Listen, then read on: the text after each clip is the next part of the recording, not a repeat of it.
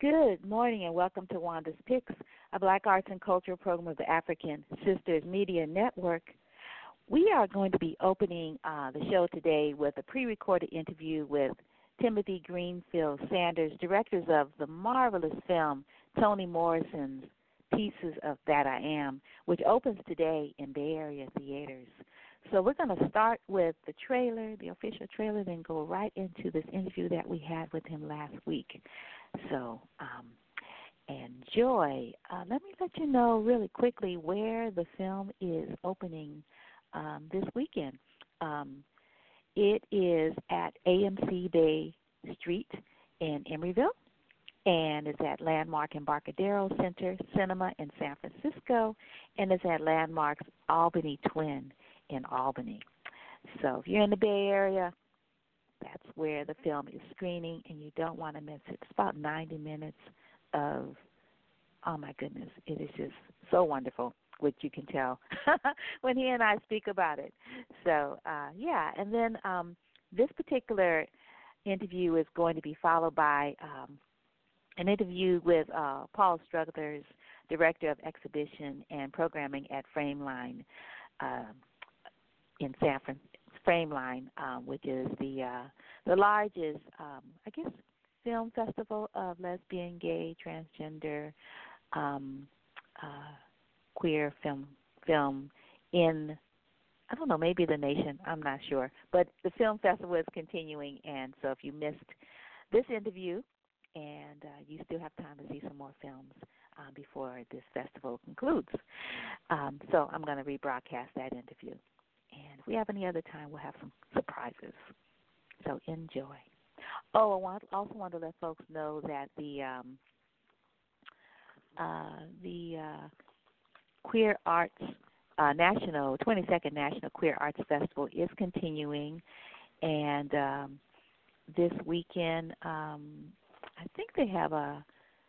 Let's see. Wow, it looks like the festival concluded. No, it doesn't. It hasn't concluded. No, wait a second.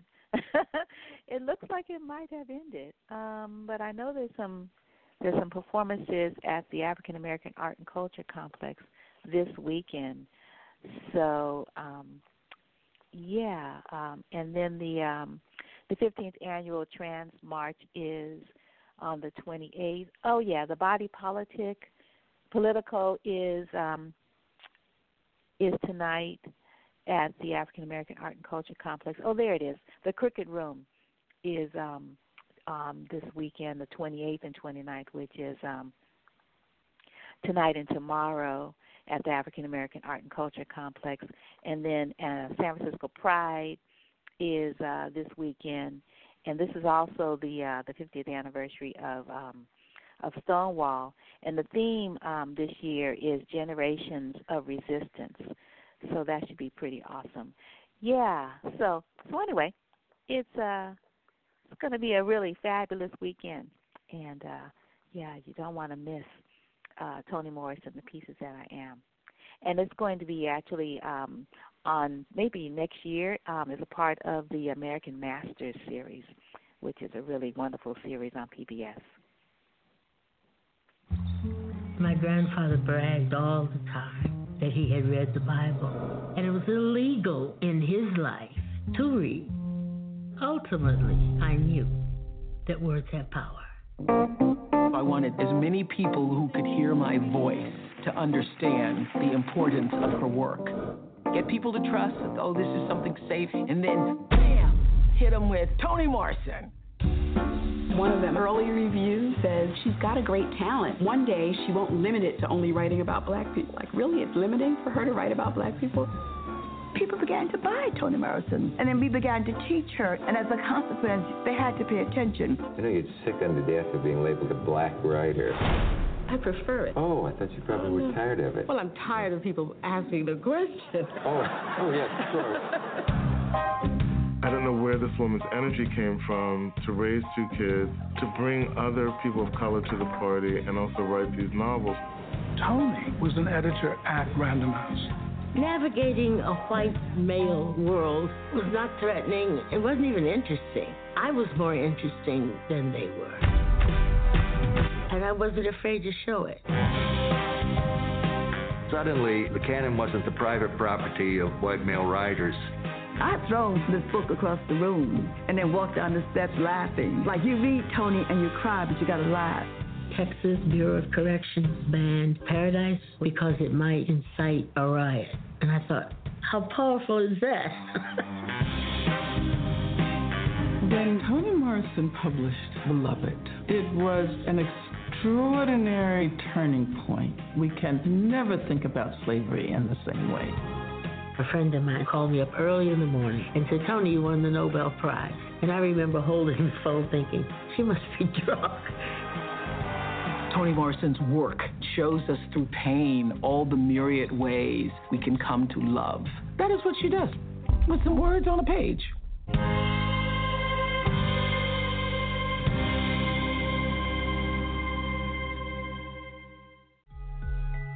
Hey, Timothy, how are you? I'm good. I think I was supposed to call you right around now. Is that right? That's right. Yeah, I was looking for a place in my apartment that was quiet. I know that they're doing some work upstairs. It's like, oh no, this is not good. They didn't check with me first. Oh man, your film is so marvelous. Oh my goodness. Oh, thank you. Yeah, it is. It's such a tribute, long overdue, to this fabulous woman. Long overdue. I agree with you. And I'm so happy that, wow, it took you 40 years, right? I mean, like, really? Yeah, 38. I mean, I met Toni in 1981. Yeah. I know. I'm rounding up.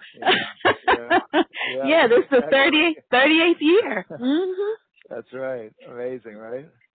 Totally amazing. And I was just thinking as I was reading this really marvelous interview in the press package that, I don't know, like, were you put on this planet to do this? Because, I mean, the way that, it's sort of like, how you met her and in the studio, and you did such a great job on capturing her image. And, for people of African descent, that spiritual thing around spirit living in image. Right.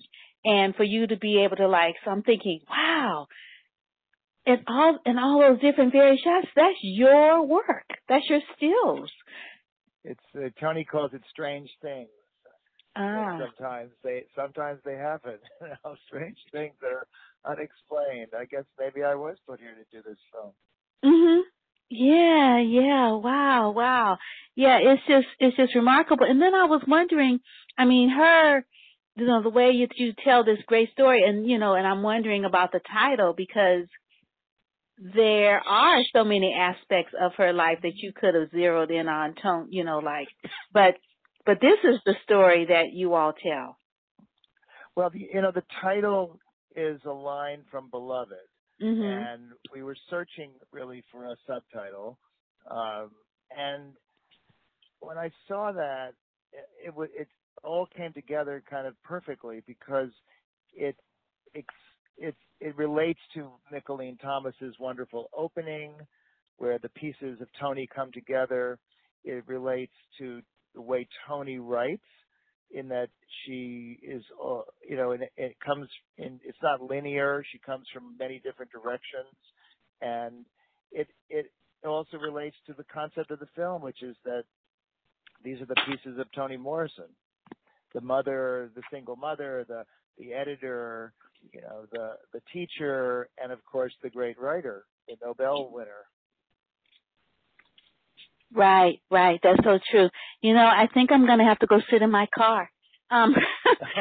Yeah. I can hear you perfectly, but by the way, you sound perfect. Yeah. Oh, can you? Oh, I do. Oh, super. Okay. Yeah. All right. Okay. All right, because they're hammering upstairs. I don't know. I'm not hearing any of that. You've got noise canceling something or other. It's working. Oh, cool. Okay, super. Well then, I'll stay here then. Okay. Yeah. So I was just sort of jotting down questions. I don't know. It was, as I was watching the film last week, I just took so many notes. Oh my goodness.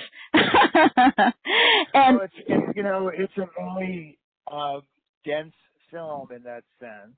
Mm-hmm. There's so much to think about.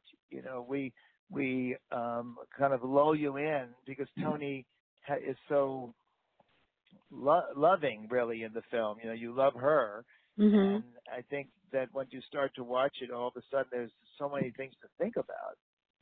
Right. Yes, there are. There are. I was wondering if you could tell me about, you know, the Toni Morrison that you know, and what pieces of her didn't make it into the film, because, you know, I just love the learning about her family and their moving, you know, have her mother, right, you know, having to pick up the girls and move, you know, to right, Ohio, right? Right, her grandmother, yeah. Her grandmother, yeah. Right, yeah. And then her father sounds so powerful, like, oh my goodness. Yeah, those stories are like so riveting. Yeah. You know, she wonderfully kind of contrasts her parents, get a very vivid sense of their personalities. Mm-hmm. You know, I think in the film she says, my mother looked at each person as an individual, and she didn't look at color or anything. She just looked at them as, like, you know, who they were, and if they were a good person or not, really. And her father was very, very strident and different, you know, but for good reason. I mean, he had come from some, you know, place of horror and seen terrible things. Right. So definitely. And then I wonder if, because her father was such a strong presence in her life, and I, you know, love the part, you know, where, you know, she talks about, or you narrate how, what happened when her father passed, and that effect on her life. I was wondering, it's not stated, but I wonder if this is why she was able to function in such a male-dominated. You know, it's a very interesting point you bring up, and it doesn't, you know, it's not specified in the film, but I know from knowing her and from hearing her talk that her father was a tremendous influence on her, and also he believed in her. And I think from a very, very early age, her father adored her, you know, and realized how brilliant she was. I think this was a man who really knew, you know, you kind of know when your children are special in some way, that they're exceptional. I think he knew she was exceptional. And I think that probably stayed with her whole life, that this strength that she got early on from him. Right, yeah. Your point you make. I'm happy you brought that up. Thank you. Sure. Yeah, because I mean, here's this woman smoking a pipe, and she's the only woman, and all these men, and some people might be like, "Whoa, all these powerful white men, you know, aren't you like lucky?" And it was like, no, they're lucky to have me. Yeah, I was more interesting than they were, she says. Right, exactly. Yeah, and she just really holds her own and claims her space and doesn't compromise. I mean, I love it, you know, that she was not about to take less pay, you know, for the same job. I think all of the lessons that we try and teach today for women and for people to kind of have their own confidence where they are and to believe in themselves. She was a pioneer. She was doing that when it was really hard. Right. Yeah. You know, as a single mother of two, you know, two black boys. That's like, wow. Yeah. So, how, I know you've been asked this question, so I'm going to let you answer it again. I was thinking about how you frame you know, your subjects you know, with your camera, both your still camera and your other lens, film camera. The film camera, right, exactly. Yeah. And it's real intentional. You know, the way you shoot. And I was thinking about the the photographer whose name escapes me right now, who did the portraits in I Dream a World calendar. I know the book. Yes. Yeah.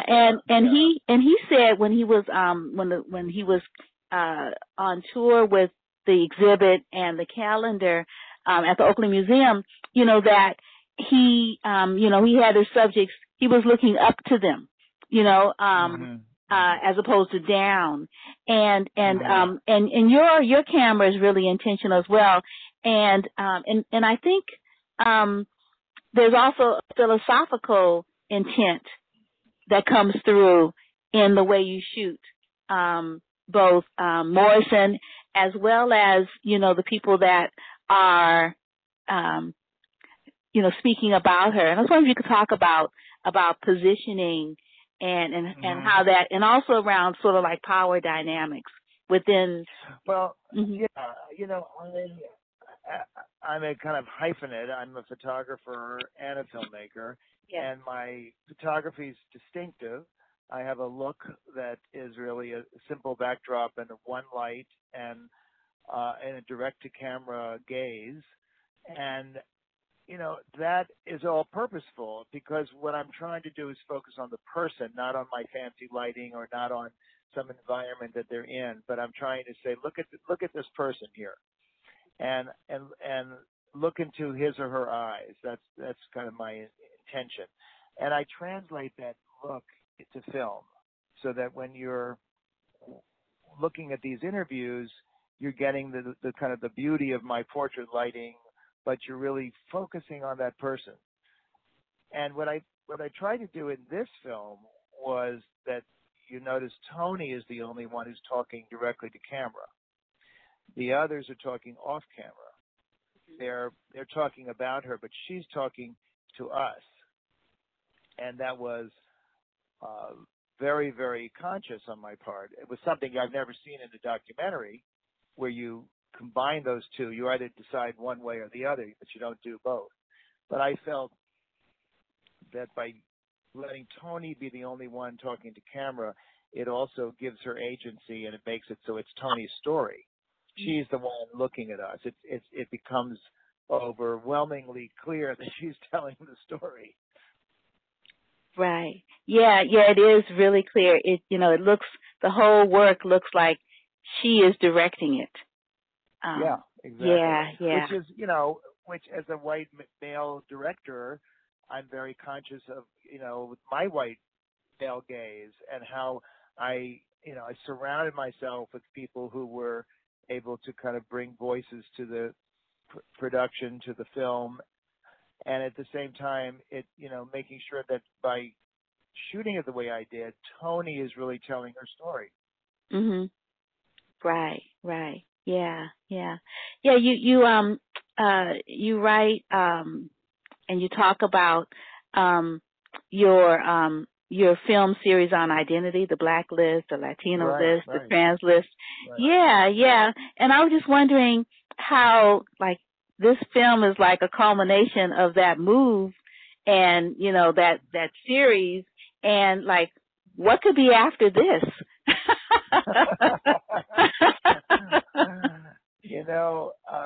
Gosh, at the moment I'm not even thinking about what to do next. But when you look at this film and you see the 12 people in it, yeah, I mean, all those other people deserve documentaries. Sonia Sanchez, my goodness, what a story that is, and Walter Mosley and Angela Davis and Farron Griffin. All these people are remarkable. So there's so many great stories out there to tell, but the Toni one was very personal to me because she's been such an influence on all of our lives, but on my life in particular. She was the one that got the blacklist idea. It morphed from an idea that she had. So, I give her credit for that whole series. Really, it was based on an idea that Toni had. Mm-hmm. Right. Yeah. I mean, I could kind of imagine just what it was like, for you to do all of your setup and like having no assistance, at this first shoot. I'm like, yeah. And it's funny. Someone said to me recently, they said, "Do you remember, what she was like back then? Because it's a hell of a long time ago." Mm-hmm. And I said, I started thinking about it, and I said, I remember how confident she was as a person, and that when you're a photographer, you're looking at the subject, you're trying to read the subject and feel like, is this person nervous? Do I need to make him or her feel better? What do I need to do to get trust from the subject?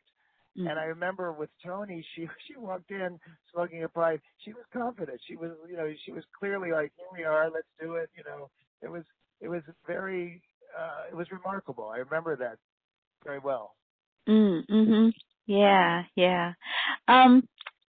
One other aspect, there are so many, is the art. Oh my gosh, all the beautiful art. You're like, okay, so I mean, it's just amazing. And then I just think about, I recognize, Charles White, Carol Walker, Carrie James Marshall, Jacob Lawrence. I'm like, and Jacob Lawrence is like, the Migration series, when her family's moving, I'm like, wow, this is so great. The illustration, let the artist illustrate this story. Well, it's just so beautiful. Before. I'd never seen it in a film. Ah. I always thought, why aren't we cutting to painting sometimes? It always cut to a photo. Right. And I think that what we did here was so special because it brought 20-something African American artists' work into the film, which was wonderful. But it also, it also was about a feeling that these images give, not just illustration, but they were giving you a mood and an understanding of what was being said. So when Sarah Griffin is saying, there's a whole world out there that white people don't even know about, and we cut to the Carrie James Marshall pastimes painting, what could be a better image, than that painting? It's just a flawless piece of filmmaking, if I do say so myself. Yes. But it was fun to do that, to think and I have a long history, in the art world. I photographed for 20 years the art world, and I have 700 of artists and art dealers and critics in the art world. I have 700 portraits at the Museum of Modern Art in their collection. So, it's a very big part of my life, and I studied art history at Columbia, so I know a lot about art, and I know a lot of artists, and many of them in the film are friends of mine, Carol Walker and Lorna Simpson, and I actually photographed Jacob Lawrence before he died. Oh, wow. Yeah. Oh. So I have a kind of understanding of art and art history, and it really became a important part of the film, and it's why we had Mickalene Thomas there, as well. Yeah, tell me about Mickalene Thomas, the collage, but just tell me about Mickalene Thomas in general, Well, Mickalene Thomas is a very, very important contemporary artist, and she's one of the artists I did not know personally, and I pulled an Oprah. I just found her phone number somehow. I called her, and I explained what we were doing, and she said, "I'm in." That quickly, and I think that was the reaction of almost everyone I reached out to. Really, it was everyone felt that way about Toni.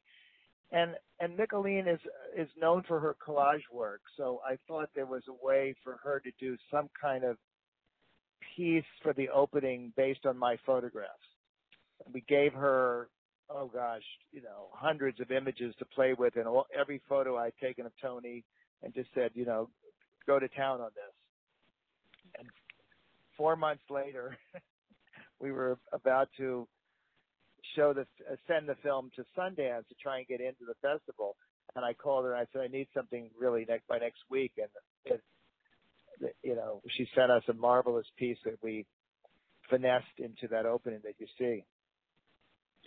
Right. Yeah. Yeah, I remember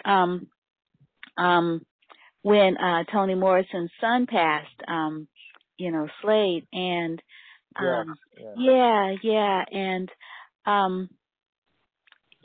the film, is both personal and public, in the way that it's choreographed, so to speak, and I just love hearing from her friends, because you could say that the people that are talking about her are really they're groupies, but they're also her friends. I mean, Oprah is just so dramatic, and Sonia Sanchez, when she starts crying, I start crying. It's like, oh my God. And then Angela Davis, who knew that Toni Morrison was the reason why we have her autobiography at 28, we think Angela Davis was really 28 at one point? Well, look at what she was doing at 28. And then Muhammad Ali. Oh, my goodness. Wow.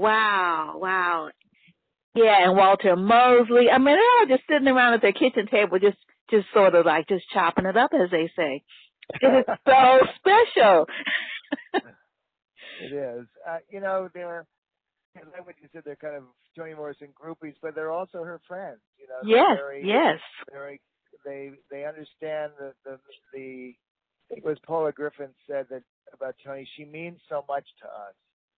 Yes. And I love that line. Right. Yeah. And it was so funny, to see my my friend, my daughter's colleague. They went to California College of Arts and Crafts together. He got a master's. My daughter got a BFA. Hank Willis Thomas. I'm like, Hank, you are everywhere.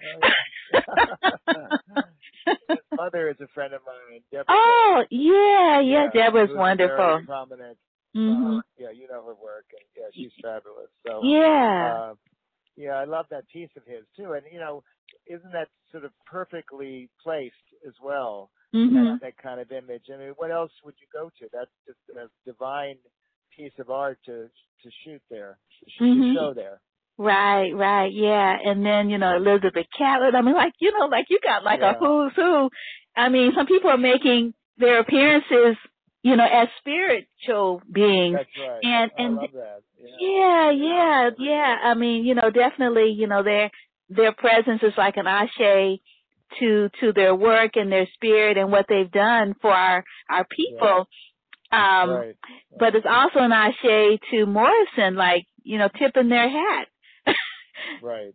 It is, and it was intentional, and I'm so happy you're saying that. I've watched the film many times with audiences, and certain audiences just really get it. And there's always someone in there who's whispering under her breath or his breath. It's always like Elizabeth Catlett, Charles White, it's shouting out the names of all the art, Carrie James Marshall or something like that. and I love that when that happens, because they're part of the dialectic, these images. Yeah. So how long did it take you to pull it all together? I mean, of course 38 years, but this particular it's really about 5 years. Okay. From the time I first talked to Toni and asked her if she would consider it, and she didn't say no, which was a good sign. Right. And then finding the funding for it, and assembling the team and choosing the people to be in it, and then really 2 years of editing. It's an enormous amount of work, researching and finding all of this material in high resolution and getting the licenses for it. All of that is just tremendous amount of work. Yeah. So how did you decide? Because I'm sure everyone you asked to talk about, Miss Morrison probably said yes.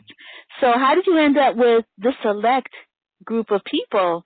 And I was reading, that you had a Peter Sellers, Really wonderful. And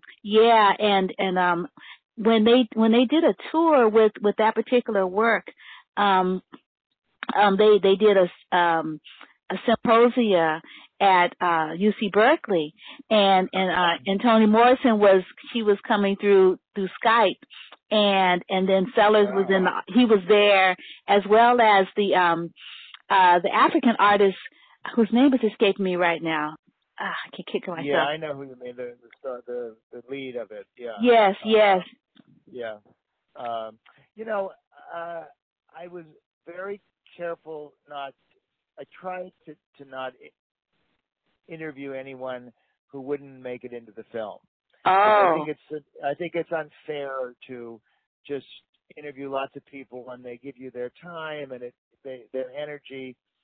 Peter, I feel such guilt for, because we have a fabulous piece on Shakespeare and Toni with Peter Sellers, and we pulled it because it was an easy 7 minutes to pull out of the film. And I have it for the DVD extras and stuff, but I tried to really just invite people who I knew I would include in the film in some way. Mm-hmm. Right. Yeah, Desdemona, that was the name of it. I remember that. Yeah. Amazing. Yeah, it was really amazing. And I was so excited, when I thought she was going to be in the house, because she had come to the Bay Area because she's a friend of the Marcus Brooks founders here. Oh. Yeah. And so she would come and do fundraisers for them, because I think it's the oldest black bookstore here in Northern California. Right.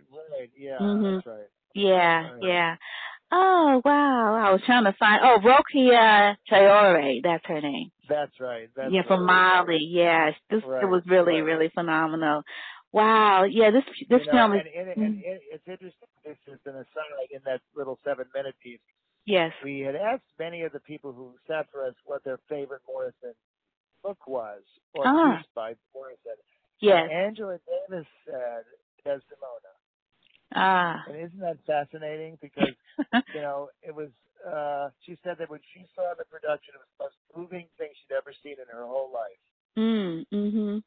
Wow. And that's in the DVD extra.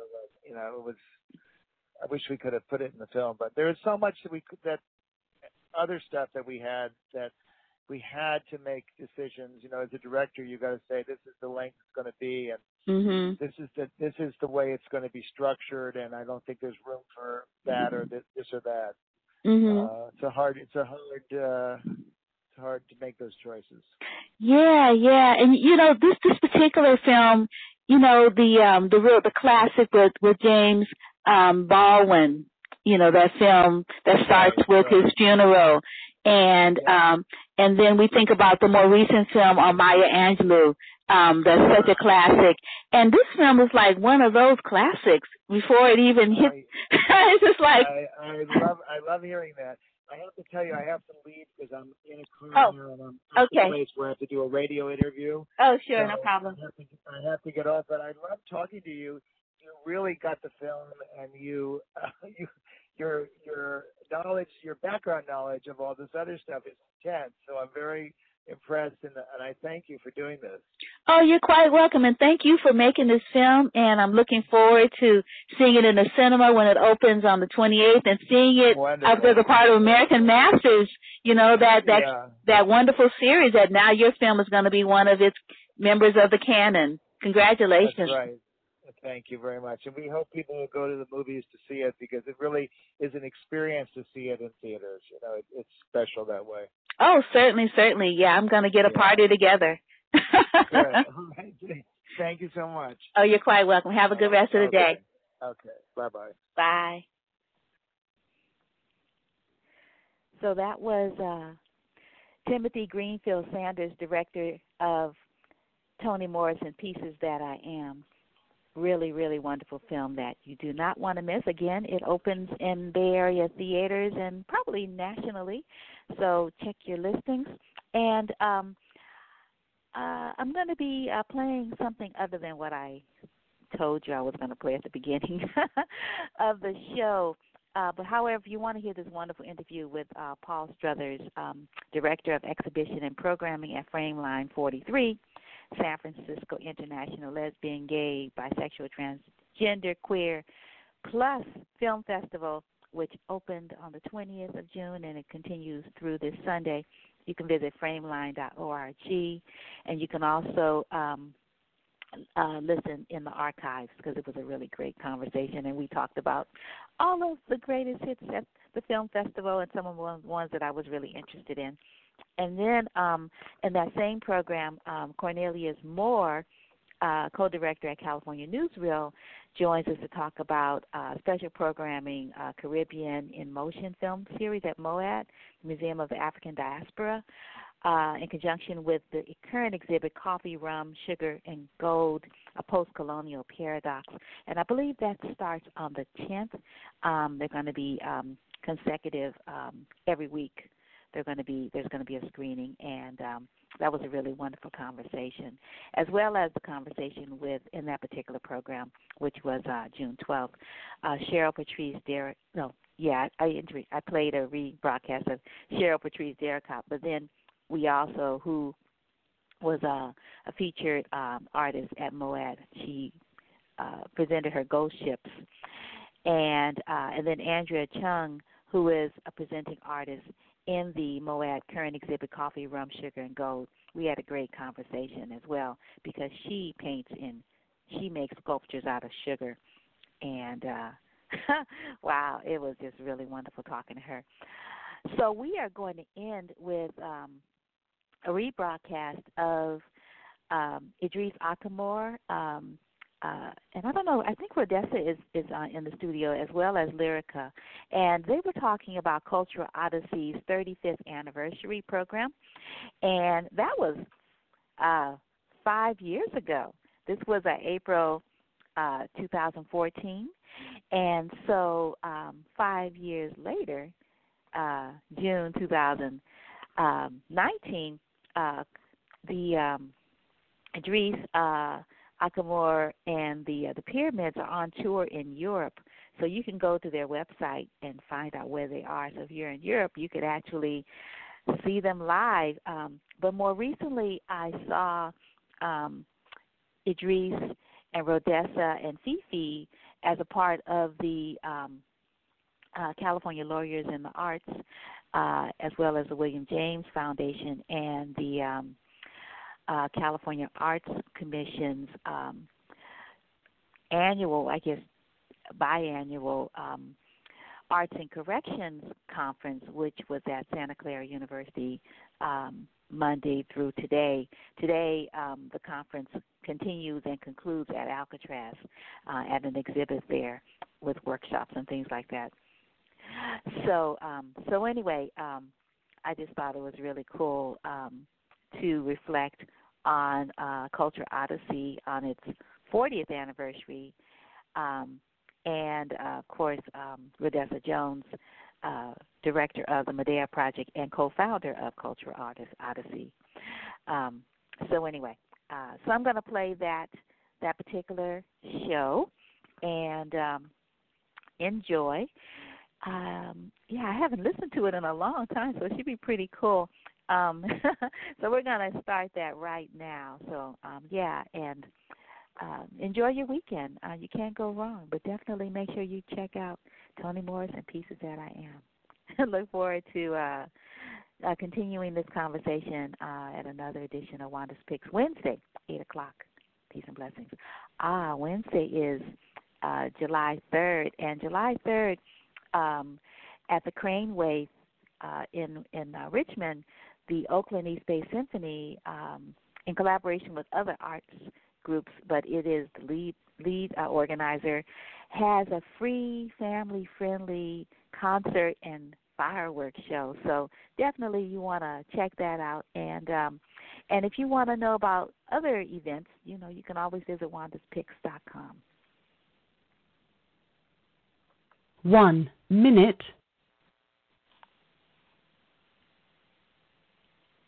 There's something going on with this show. Oh,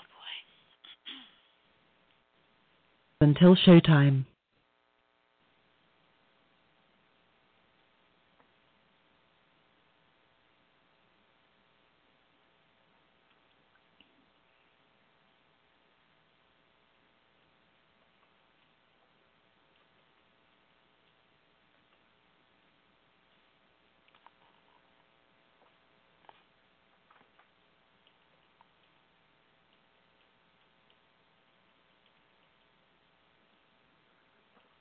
Hang in there. The interview does happen.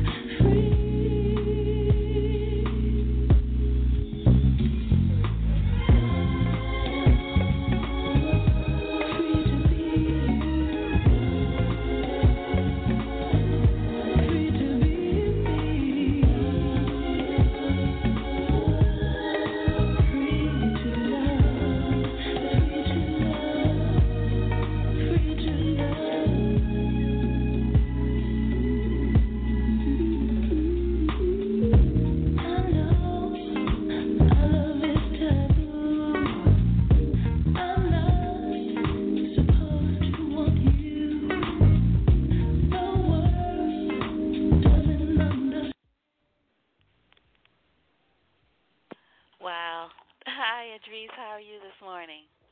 Well, pretty good. Just shaking the cobwebs out, but I'm doing all right. Oh, that's great. Yeah, we were listening to Gina Breedlove's Free because I am having some crazy technical stuff this morning. I couldn't get into the studio. I couldn't play your piece that you sent me with the pyramids, which is what I want. Yeah, I played it, and then I couldn't hear it. Oh, boy. It's like, what? It's like really crazy whack. And I'm like, oh, my God, it's been like 10 minutes. And I've been trying to, like, get this thing together. So hopefully I'm glad you hung in there. And, yeah, I'm really happy that you're able to join us to talk about Cultural Odyssey and the gala, 35 years. Wow, that's amazing. Yeah. 35 wow, years. Congratulations. Thank you. That is really, really wonderful. Oh, my goodness. Did Rhodessa call in? No, not yet. Not yet. Okay. All right. Yeah, but she is going to be joining us. Yeah, I think she's definitely. Are we on the air right now? Yeah, we are. Okay. Yeah, she's supposed to join us. Cool. Hopefully, she hasn't run into any snags. But like I said, it's been really crazy the past this morning. So well, sometimes that technical stuff sometimes can really be a problem. Yeah, because we're not always in control. Well, we're not in control of everything. Right. I mean, not that we ever are, but yeah.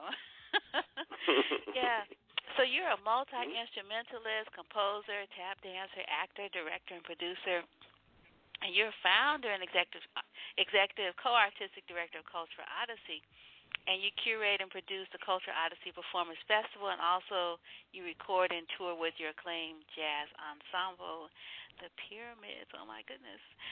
And so tell us a little bit about this weekend coming up next week. It's going to be really exciting. Tell us about sort of what it's going to be, what you programmed you and Rhodessa for this coming weekend to celebrate 35 years.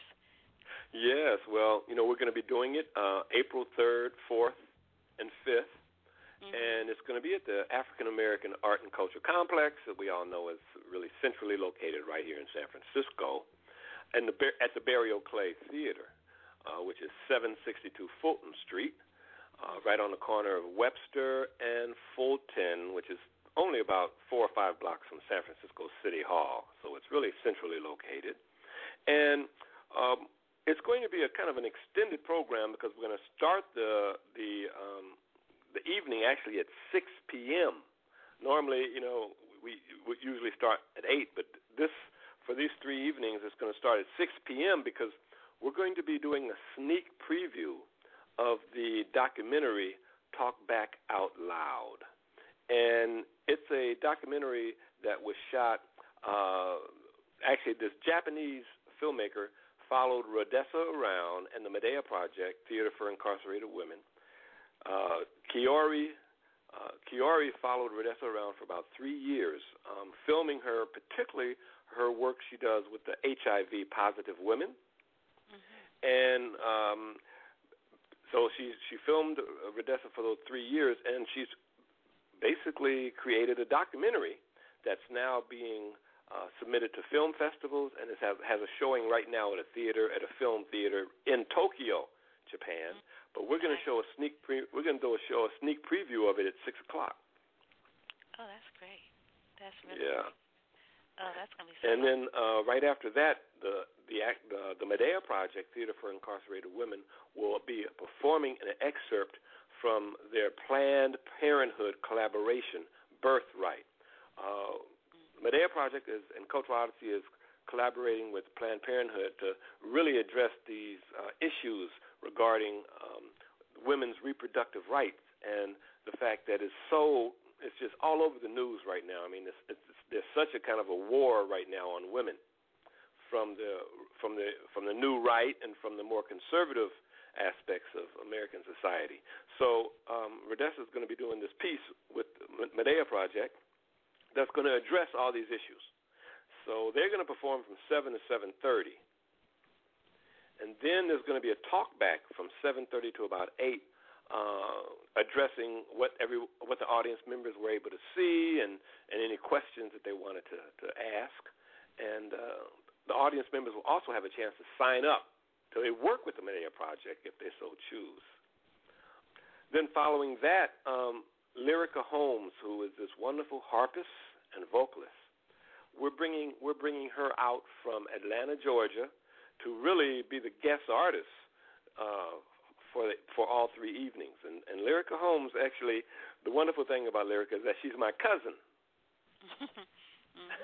Of course, that's not the most wonderful. The most wonderful is she's a wonderful, talented artist, but it so happens to be that she is also my cousin, which it's wonderful to be able to introduce a family member in this way to the San Francisco audiences, because she is really quite exceptional.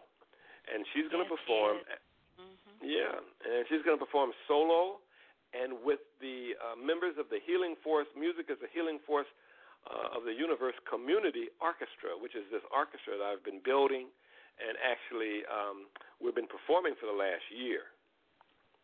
And she's going to perform with vocalists such as Cheryl Scales and Marissa, Melinda Lopez, and Suze Azor.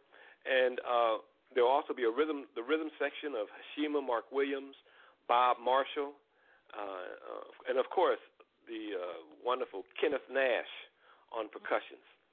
So she's going to perform, and then my band, the Pyramids, will also be performing, and we're going to close the show with the whole orchestra performing arrangements of some of my compositions.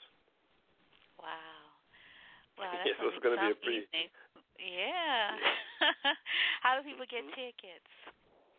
People can get tickets by basically calling the info line at 415-292-1850, and they can also go to Cultural Odyssey's website, which is www.culturalodyssey.com.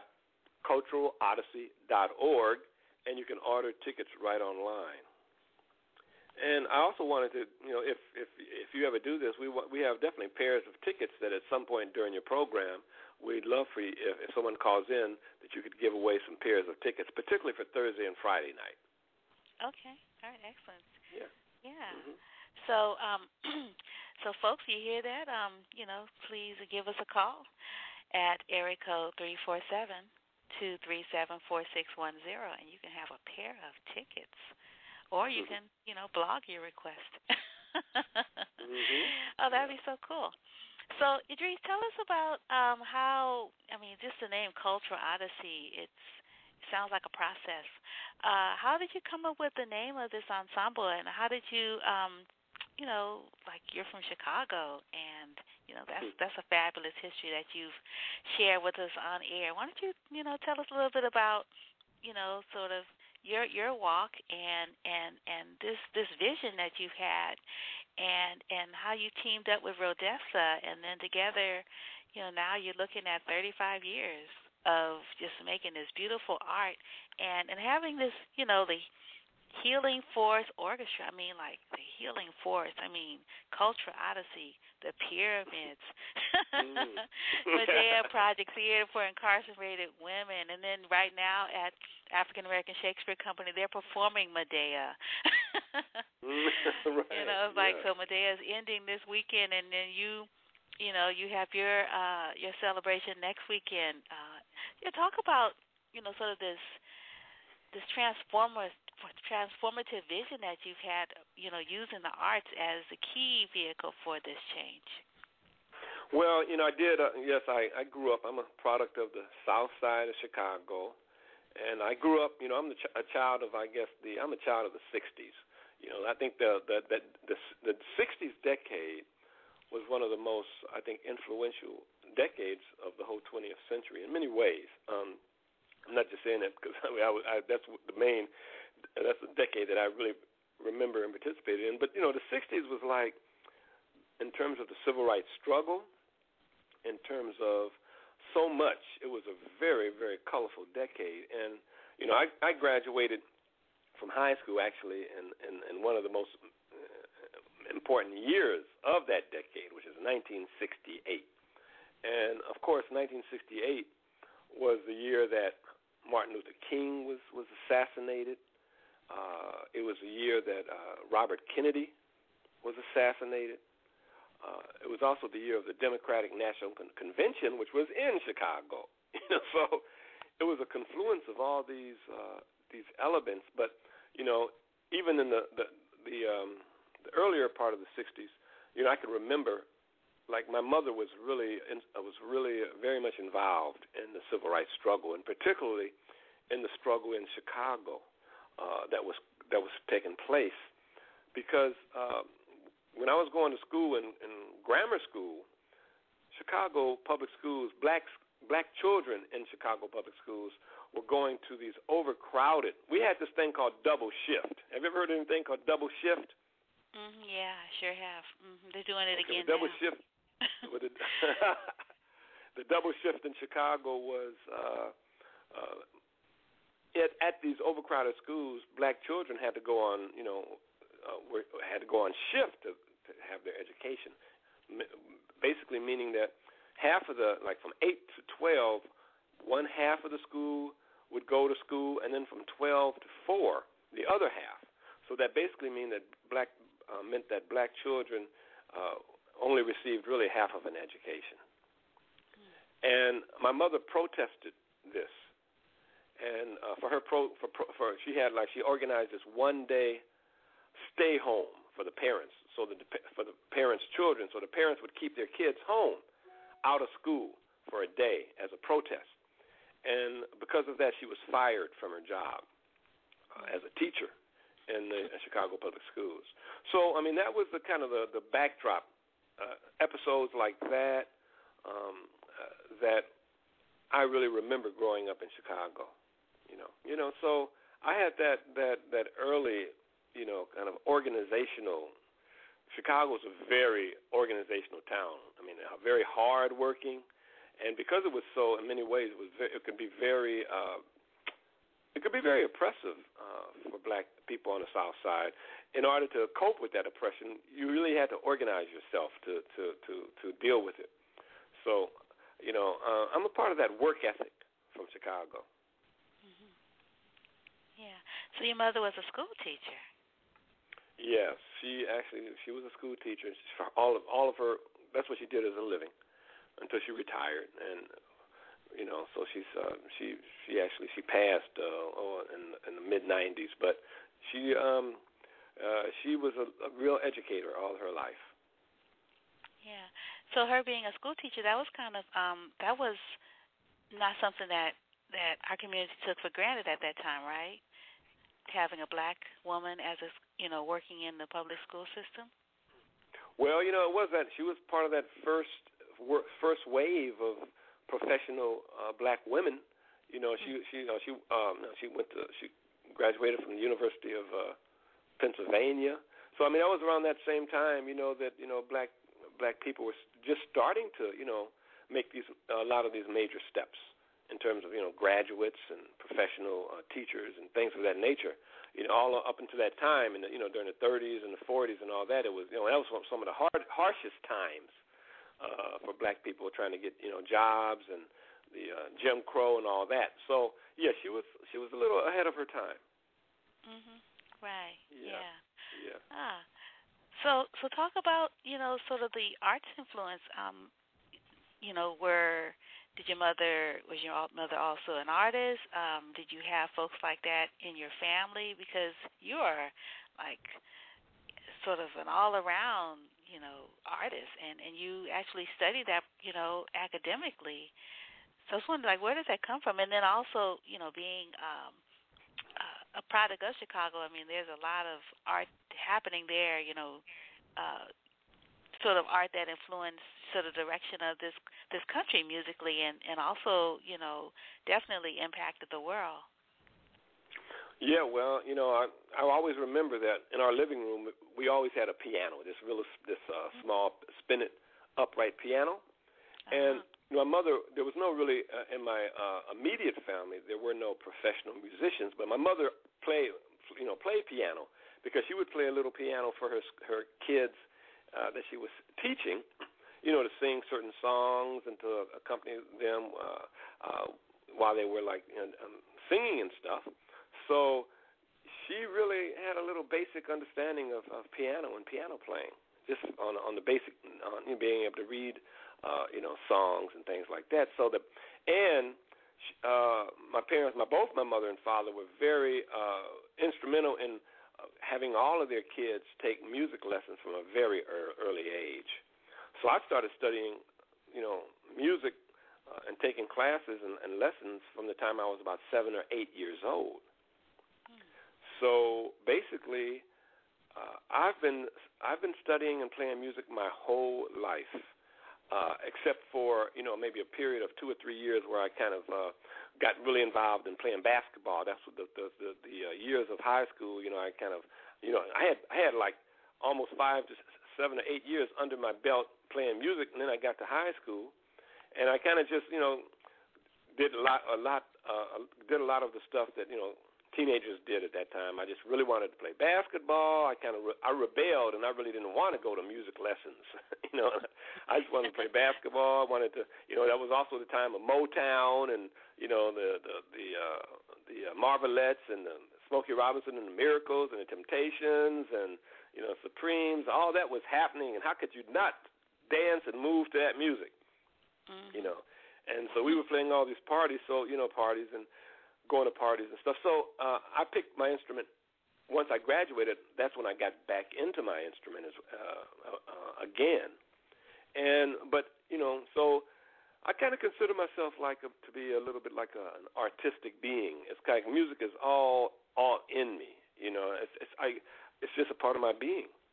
And so once that I actually got a chance to study it in college, I just furthered my musical studies at Antioch College, and I basically majored in music, composition, and performance, and that's where I really got my some of my main experience at Antioch College in Yellow Springs, Ohio. Yeah, that seemed like a real sort of place where a lot of innovation was taking place, Antioch. Absolutely. Antioch was like one of your really experimental schools. They had an experimental curriculum. They, first of all, they had no grades. So they had one of the schools that all you could do is get a credit or no credit, for classes. And of course, they would write, you'd get like a written analysis of your abilities and of what you did during the class. But they did away with the ranking, the numerical, the alphabetical ranking system. There was no A's or B's or C's or F's. The other thing that they did there were no sports. Me being, of course, I had been a basketball player, but I finally got away from basketball, and there were no sports at all. There were no fraternities, and they had a program called it was cooperative education, meaning half of the time you would study at Antioch, and the other half they would place you on a co-op, which was sometimes in a whole other city. It would be in another city. It could be in D.C. or L.A. or Chicago or wherever their program had jobs for students. So I had some pretty incredible jobs as a part of my education. Where I would go out for a whole quarter, and I would work at and be paid a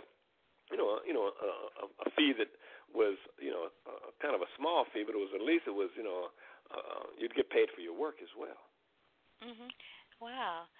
So what kind of jobs did you have? Were they related to what you were studying? Sometimes they were. Other times they were just to get experience and just to get work-related experience. An example is, for my first co-op, I kind of wanted to go back to Chicago, actually, because I had connected with this very phenomenal, legendary saxophone instructor. His name was Clifford King, and I was studying with him like very regularly, and I wanted to go back and have one more quarter where I would continue to study with Clifford. So since they had a co-op in Chicago, I had this very interesting job where I was the assistant to this very famous black lawyer at that time. His name was Kermit Coleman. I'll never forget his name. And Kermit worked for the ACLUs. The ACLU had this program called the Ghetto Project, and the Ghetto Project. Kermit was the head of the Ghetto Project, which was Kermit would represent any black citizen that was a victim of police brutality, and Kermit would represent him free of charge and defend him. And so I was Kermit's assistant, and my job was to discern whether this alleged police brutality was actually police brutality, or was it something that the person brought on themselves, and they were just claiming that it was police brutality. So, and at the time I was there, one of Kermit's main cases was Kermit was the lawyer for Mark Clark and Fred Hampton, the Panthers that were killed by the Chicago Police Department while they slept. They were assassinated while they slept, and Kermit was their lawyer. So that was an amazing job opportunity. I was able to really check out Kermit while he was doing all of this. So that was a 3-month co-op. Wow, that's awesome. That's really awesome. Yeah, I think Lyrika is joining us now. Lyrika Holmes, is that you? Yes, it is. Oh, yes, it is. Good morning, Lyrika. How are you? I'm doing pretty good. How are you? I'm fine. You say hello to is that your cousin or your niece? Yes. My cousin, Idris. Yes. Hey, Lyrika. Hello. Lyrika, how you I've doing? been listening to you. I'm doing great. How are you? I'm good. I'm going to call Rhodessa while y'all talk a little bit and make sure to see if I can get her on the line. Okay, Wanda? That'd be super. Okay, sounds good. Go ahead. That sounds good. Awesome. Yeah. So Lyrika, it's so exciting to that you're visiting us. Is this your first time coming out to San Francisco to perform professionally? Yes, it's my first time to San Francisco performing, and I've always been trying to get to San Francisco, but I just hadn't had the opportunity, and I'm just so excited to be able to be there. I know that's one of the locations we were thinking of moving at one point in time, and still maybe considering moving out there. So. Oh my! Wow. Very yeah. nice.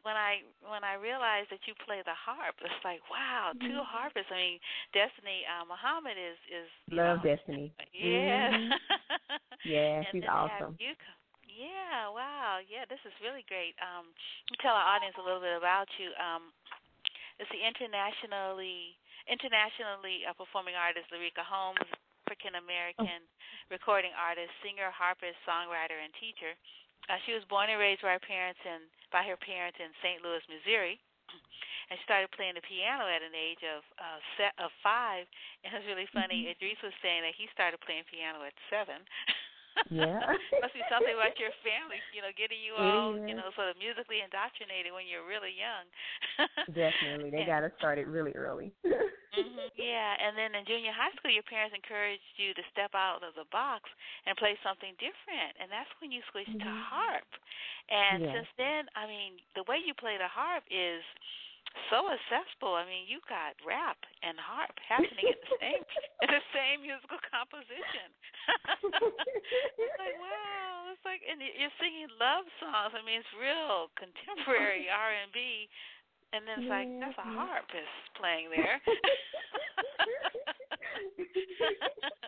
Oh, yeah. Really, and that's the thing. A lot of people, when they look, they expect, when they see harp, and they're like, oh, Lyrika, okay, well, they expect me to come out and play, Pachelbel's Canon in D, or they're expecting, some other classical piece, or, or they say, oh, they always immediately compare me to Jeff Majors, and and then when I come out and I end up doing contemporary pieces or even electronic dance music or something like that, they say, oh, we didn't know the harp could do that. So it's exciting.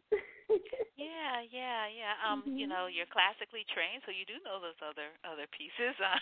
You have Definitely. a bachelor's in music education from the University of Memphis at St. Louis. Is that what that means? No, U of M. My undergrad I got from the University of Missouri, St. Louis. Yeah, okay. And then my master's came from University of Memphis. Right, yeah. And you let's see, you've done quite a few different things. You've performed for numerous events and occasions around the world, including your recent excursion to Shanghai, China. You'll tell us about that. And you shared the stage with many artists such as Aretha Franklin, oh my goodness, Howard Hewitt, Paul and Michelle, to name a few. You can drop some other names you like.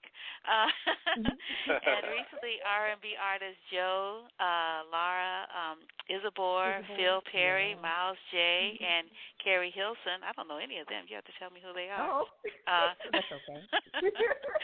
And then and you teach online in a I do. Yeah. That sounds really interesting. So tell us a little bit more about yourself. You can start with the dropping names if you like. You can tell us about, recorded music, any recent projects. You mentioned you sent me some music, and one of them is a new piece. Yeah. And we're definitely going to play that. Yeah. So tell us something about yourself and what you plan on bringing to San Francisco next week. Okay. Well, I hate to name drop. I'll name a couple of people, every once in a while.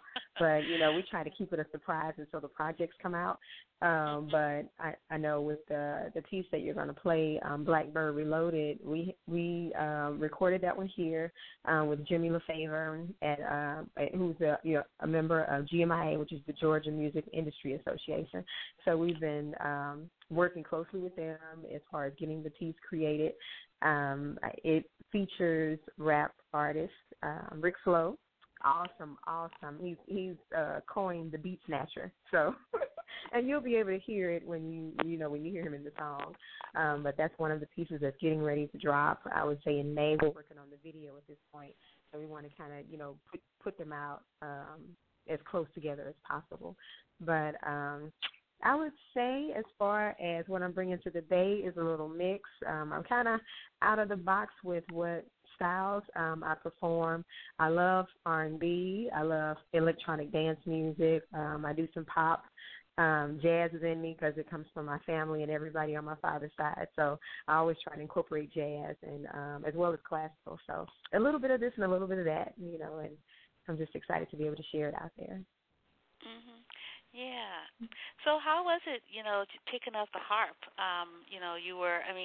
Piano is a string instrument as well, as well as percussive. So it wasn't like, I'm sure, a huge shift, but they look differently. And you can't carry the piano with you. You can carry your harp. It's big, but you can carry it. And so I was wondering if you could talk a little bit about just the harp. Because angels play the harp, right? And then your name is Lyrika. How did your parents name you this name that's like so musical? You seem like you were sort of destined to be an artist. Well, I tell you this. My parents, they gave me the birth name of Erica. And then when I got more into music and as far as writing my own songs, and I got to the point where I was playing the harp and singing and doing things like that, my parents were very instrumental with my producer, and they worked together to create my name, Lyrika Holmes. And since that time, I've taken that on, and I've kept that since then. But I played the piano for a while, and then I went to double bass, string double, the upright bass. And my teacher ended up being out for a while, and so my parents said, like, well, you're going to continue doing something. We're going to choose something for you. And so they chose harp. So I was like, no, in the beginning, because, I was the only one who was, I had to carry it on the bus, and the students were mad because I was blocking all of the, blocking the pathway to the back of the bus, and it was so hectic growing up with it. But I'm just fortunate that my parents were smart enough and they already knew what I needed to be doing, and that I had very influential and supportive teachers who trained me and continued to stay with me, even throughout my college career, because my high school last harp teacher, which was Maria Pinckney, they took her from the high school and hired her at my university so that she can continue teaching me even when I was working on my degrees. Wow, that's so supportive. So they hired a teacher for you. Well, that's awesome. Yeah. Wow, what a great educational system. Does that still exist, that they would do that? I don't know. Let me jump in right here, Wanda. Yeah. Yes. Wanda, can you hear me? Yes. Yeah, definitely. Yeah, I just jump in because one of the things that it was very interesting because my part of my talking about growing up in Chicago. Well, Chicago and St. Louis is a little bit like San Francisco and Los Angeles. It's almost about the same amount of time to drive from Chicago to St. Louis, the same time to go from San Francisco to L.A. So a lot of my summers, that's where my parents that's where we would go for summer vacation. When Mother was off teaching, she was off from teaching school, and my father would take his 1 or 2 weeks from the post office, and we would drive that for about 5 hours down to St. Louis, and we would definitely go to my aunt, my great aunt's, I call her Aunt Wee Wee, to her house, and her daughter was my Aunt Marcella, and so that was the house. They had this huge house. I never forget. It was on Bartmer Avenue, and it was big. It was like 3 or 4. It seemed like I remember it was a humongous kind of house, but it was. They also had a piano downstairs in the living room, and Marty, we call him Marty. Marty's sons were Billy Ball, Kenny Ball, and Almeda was her daughter. And Kenny, when I would go down there, Kenny, I'd be going down. I was maybe 16 or 15, and Kenny was like 16 or 17, and I guess Billy was a couple of years older than Kenny. Was he was about a couple of years older than Lyrika? Yeah, just a couple. Just a couple. And so, and then what I didn't realize was that, well, what I found when I got down there is that Kenny had the most hot R&B band in St. Louis. I mean, he had this band that was like just all I remember is that it was hot. I mean, he was like 15 or 16, and he was playing alto saxophone. So they had the hottest jumping band in St. Louis, playing for a lot of dance concerts and all that. So that's what I remember when I would go down to my cousin's house, and then Kenny would show me a couple of things on the saxophone, and I'll never forget he actually taught me how to play Spooky, which is this kind of a classic song that saxophone players were playing. And but I would tag along with him, and I'd go around to some of the band, some of the shows the band would do. And that was just such an amazing time for me, remembering a lot of that. And even to this day, Kenny is now a piano tuner. Mm-hmm. And he plays drums, and still playing some saxophone. So Kenny is still very much involved living in St. Louis.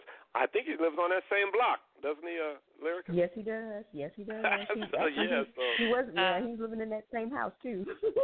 Wow. Yeah. The musical house. I think this might be Rhodessa. Let me see. Good morning, Rhodessa. Hello. Hey, yeah, Rhodessa. Good morning. Good Hello, morning. how are you? I'm good. Morning. How are you? I'm so fine. Lyrika and Idris, say hi to Rhodessa. Hey, Rhodessa. Hello. How are you? Hello.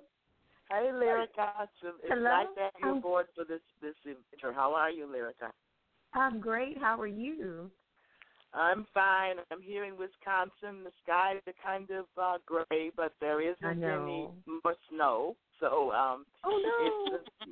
so there's no, they say it's going to be a warm weekend. But, yes, I'm here, but I'm looking forward to coming home, flying in Wednesday for a big gala. And I know it's going to be a lot of fun.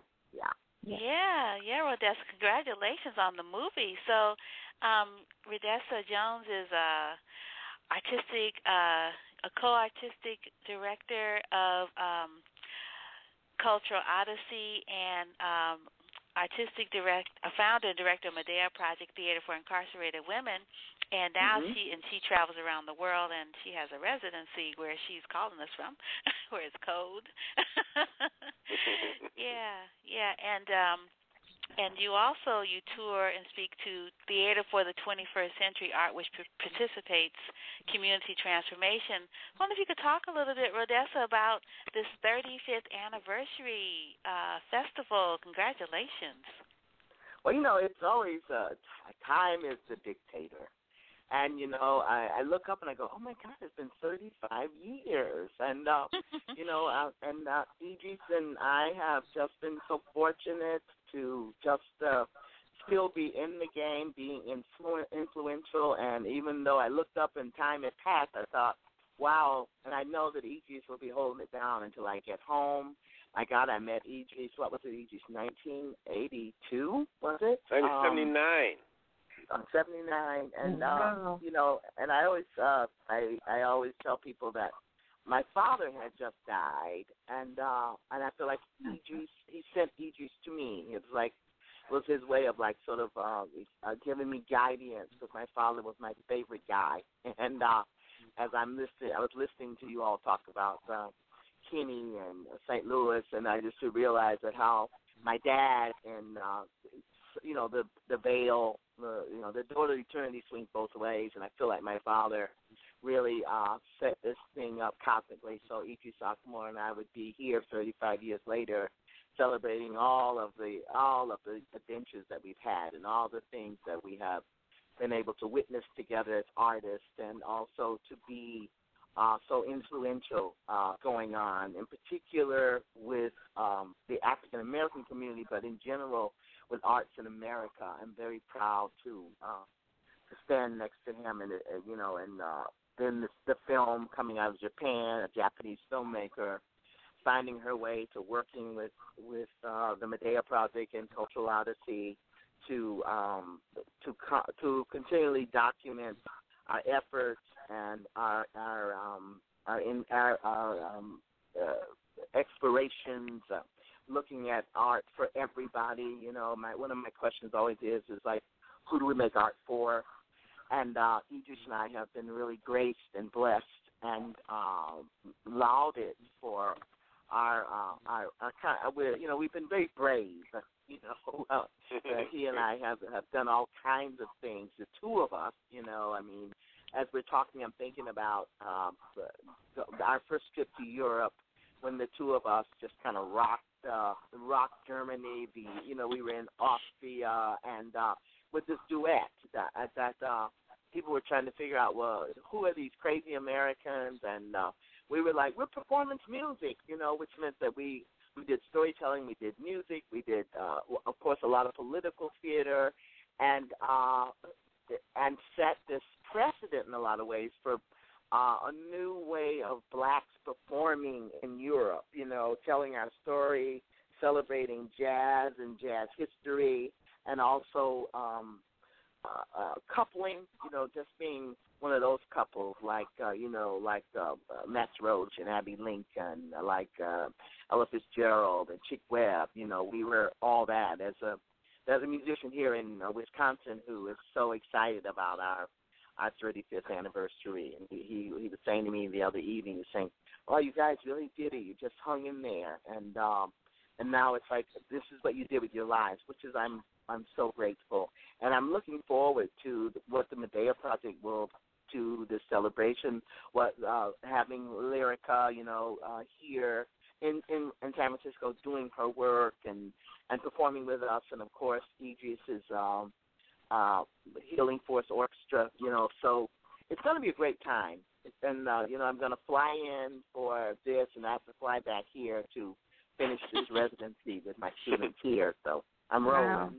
Yeah. And then I fly out. I'll fly out in May to join Rhodessa when they they're going to do a culminating concert, culminating performance of Rhodessa's residency, and I'll fly out and I'll do the music and work with the students as well. But I wanted to also see how, a lot of times this is like it's a 360 degrees how everything kind of connects.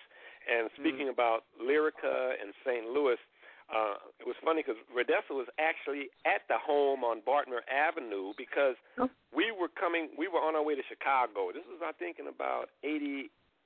No, this was mid-90s. No, it was mid-90s. This was the 90s. Okay. Anyway, we were driving to Chicago, but we stopped off in St. Louis at the Bartmer house on Bartmer, and my Aunt Wee Wee told me this story about basically my great grandmother, Grandma Cole. And she told Rhodessa this story that we were there, and Aunt Wee Wee, she must have been like 90 then or something. I don't know exactly how. Yeah, she was fantastic mind and historian for the family. Yeah. Yeah. Tell her Tell her the story. Well, it was. She told me about an ancestor, an elder, Grandma Cole, who was I think the great grandmother in Idris' family, and about her crossing over from Africa. And what's so rich about this story is that in all of our families there is this lore that we have that we should pass on. And this is and I was privy to being outside, walking around the backyard with Cousin Wee Wee, and she was telling me, she was relaying the story to me. Here we are, like 400 years later or something. She's telling me about how Grandma Cole had come over as a little girl on this ship from Africa and had become mesmerized by all these guinea hens that were encaged on the ship, and she let the Cole release them, and the birds flew off, and she suffered incredibly at the hands of the slavers and the sailors, and but the other side is that there's a magnificent family. Idris' family has survived to this day, and that was like a part of the journey. And it was a woman's story, and I was so moved that I was able to hear it from this amazingly powerful, ancient woman. I mean, when she spoke, it was like a stone speaking, and at the same time, it was her voice was so measured, and it was like it took me back there. So I don't know how much longer after that Idris that I actually wrote it down, and it's become a part of Cultural Odyssey's greatest hits. It's the Grandma Cole story. And Wanda, if you saw it was how I began. Yeah, that is from their family archive. That story, that is a true story, of our deliverance. We as African Americans, here was another piece of history to share with our children, and which brings us all the way back to Lyrika being with us, and if you look at the Bakers, the Idris' family, which I know fairly well, I love it that they all have these big, wide, clear eyes, and then they're musicians, they're musicians, which is so magical because it is. I just fell in love all over again with Nikki Giovanni, and she talks about how musicians are the ones that we would want to hang out with. Musicians are the ones that tell the story in such a clear and crystal way that it can do nothing more than open our hearts. And so coming to San Francisco for the 35th anniversary is a heart opening for me, and I hope for all of our fans and our friends and our family who has been there to support us and to follow us. So I'm looking forward to having a good old time, and there's going to be great food as always because Cultural Odyssey throws down. Saturday night will be a gala with peasant chic. The food will be locked and it'll be rich and delicious. And we're gonna rock and roll to the broad daylight. Yes. Wow, how awesome. I have another question for you, Rhodessa, and then Lyrika, I want you to tell us about China. Rhodessa, so tell us what you're doing there, because Idris mentioned that he's going to be flying out to Wisconsin for a closing performance. So I was wondering, are you doing theater right now with the students, and then they do a performance at the end? Yeah, we're building a work together. I created a class entitled Forward Motion Narratives for the 21st Century. And it's really about getting young people to share with me what are they talking about, what are their concerns. These are the people that are going to be, taking care of us, in another 20, 30 years. They will be making decisions. They will be the ones who will be passing the laws, and I'm curious as to what they see as important. And so we're examining something called food deserts. And food deserts are simply like, for example, Detroit. And Detroit doesn't have a lot of farmers markets. The city itself is like literally closing down, or so we're led to believe. And how do the inhabitants of those communities get fresh food, which means largely African Americans not having access to fresh vegetables and this kind of thing. And the students brought this to me. Another one is love deserts, talking about transgender people. I mean, and these young people care about, the transgender community being women who are now men, or in the transitioning to being men, or men who are transitioning to being women, and the identification with the female species. I mean, it just kind of blew my hair back what they were interested in, and at the same time, they did not have a lot of information about the war, about the war against women globally. Sex trafficking. So we trade information. There's a lot of slam poetry. We're moving now. I just introduced them to Bob Kaufman. They didn't know who Bob Kaufman was. So we've been doing one of his poems, An Unholy Mission. But it will be an event that will culminate into a show where Idris will come in, as he does in South Africa, where as a co-director and as musician, he'll add rhythm and movement to our words and to the movement. And the piece will look like, I'm hoping that it will look like a live museum exhibitions. There'll be a series of tableaus and tables, and we'll look at food. Because, the food industry on the college campuses, I wasn't aware of how restricted it is as to, it's all contracted out to other companies. It isn't like young people can eat as much as they want anymore and take food back to their rooms. You have a certain kind of food card, and you have to eat. If they're serving chicken, you can't have one piece. You have to at least have two. So the students are worried about waste, and here in California we talk about food, not bombs. But in Wisconsin, there are places where you cannot take food that has not been eaten and share it with the poor. So these are their concerns. So these are the new narratives of the 21st century. And out of this, I have them writing, and we just read Toni Morrison's Playing in the Dark, Cornel West's Race Matters, and there's a new book called Black Woman Solo, which they're reading right now, to look at performance from a political perspective, to look at the minds of Black women performers, because that's who I am, really. I'm an artist who's an activist, who is a performer, who's an autobiographical performer, and so it's rich. It's very rich. And I'll be really curious as to what the script will look like, and everybody's very excited about Idris coming in May and putting the kibosh on it with the music. Yeah. Wow, that sounds wonderful. Yeah, this is the University of Wisconsin in Madison. Yeah. And I've been here for the semester, so I braved the winter. You conquered the winter. Yeah. Wow. So, Lyrika? Yes. Yeah, why don't you tell us about, sort of about your travels?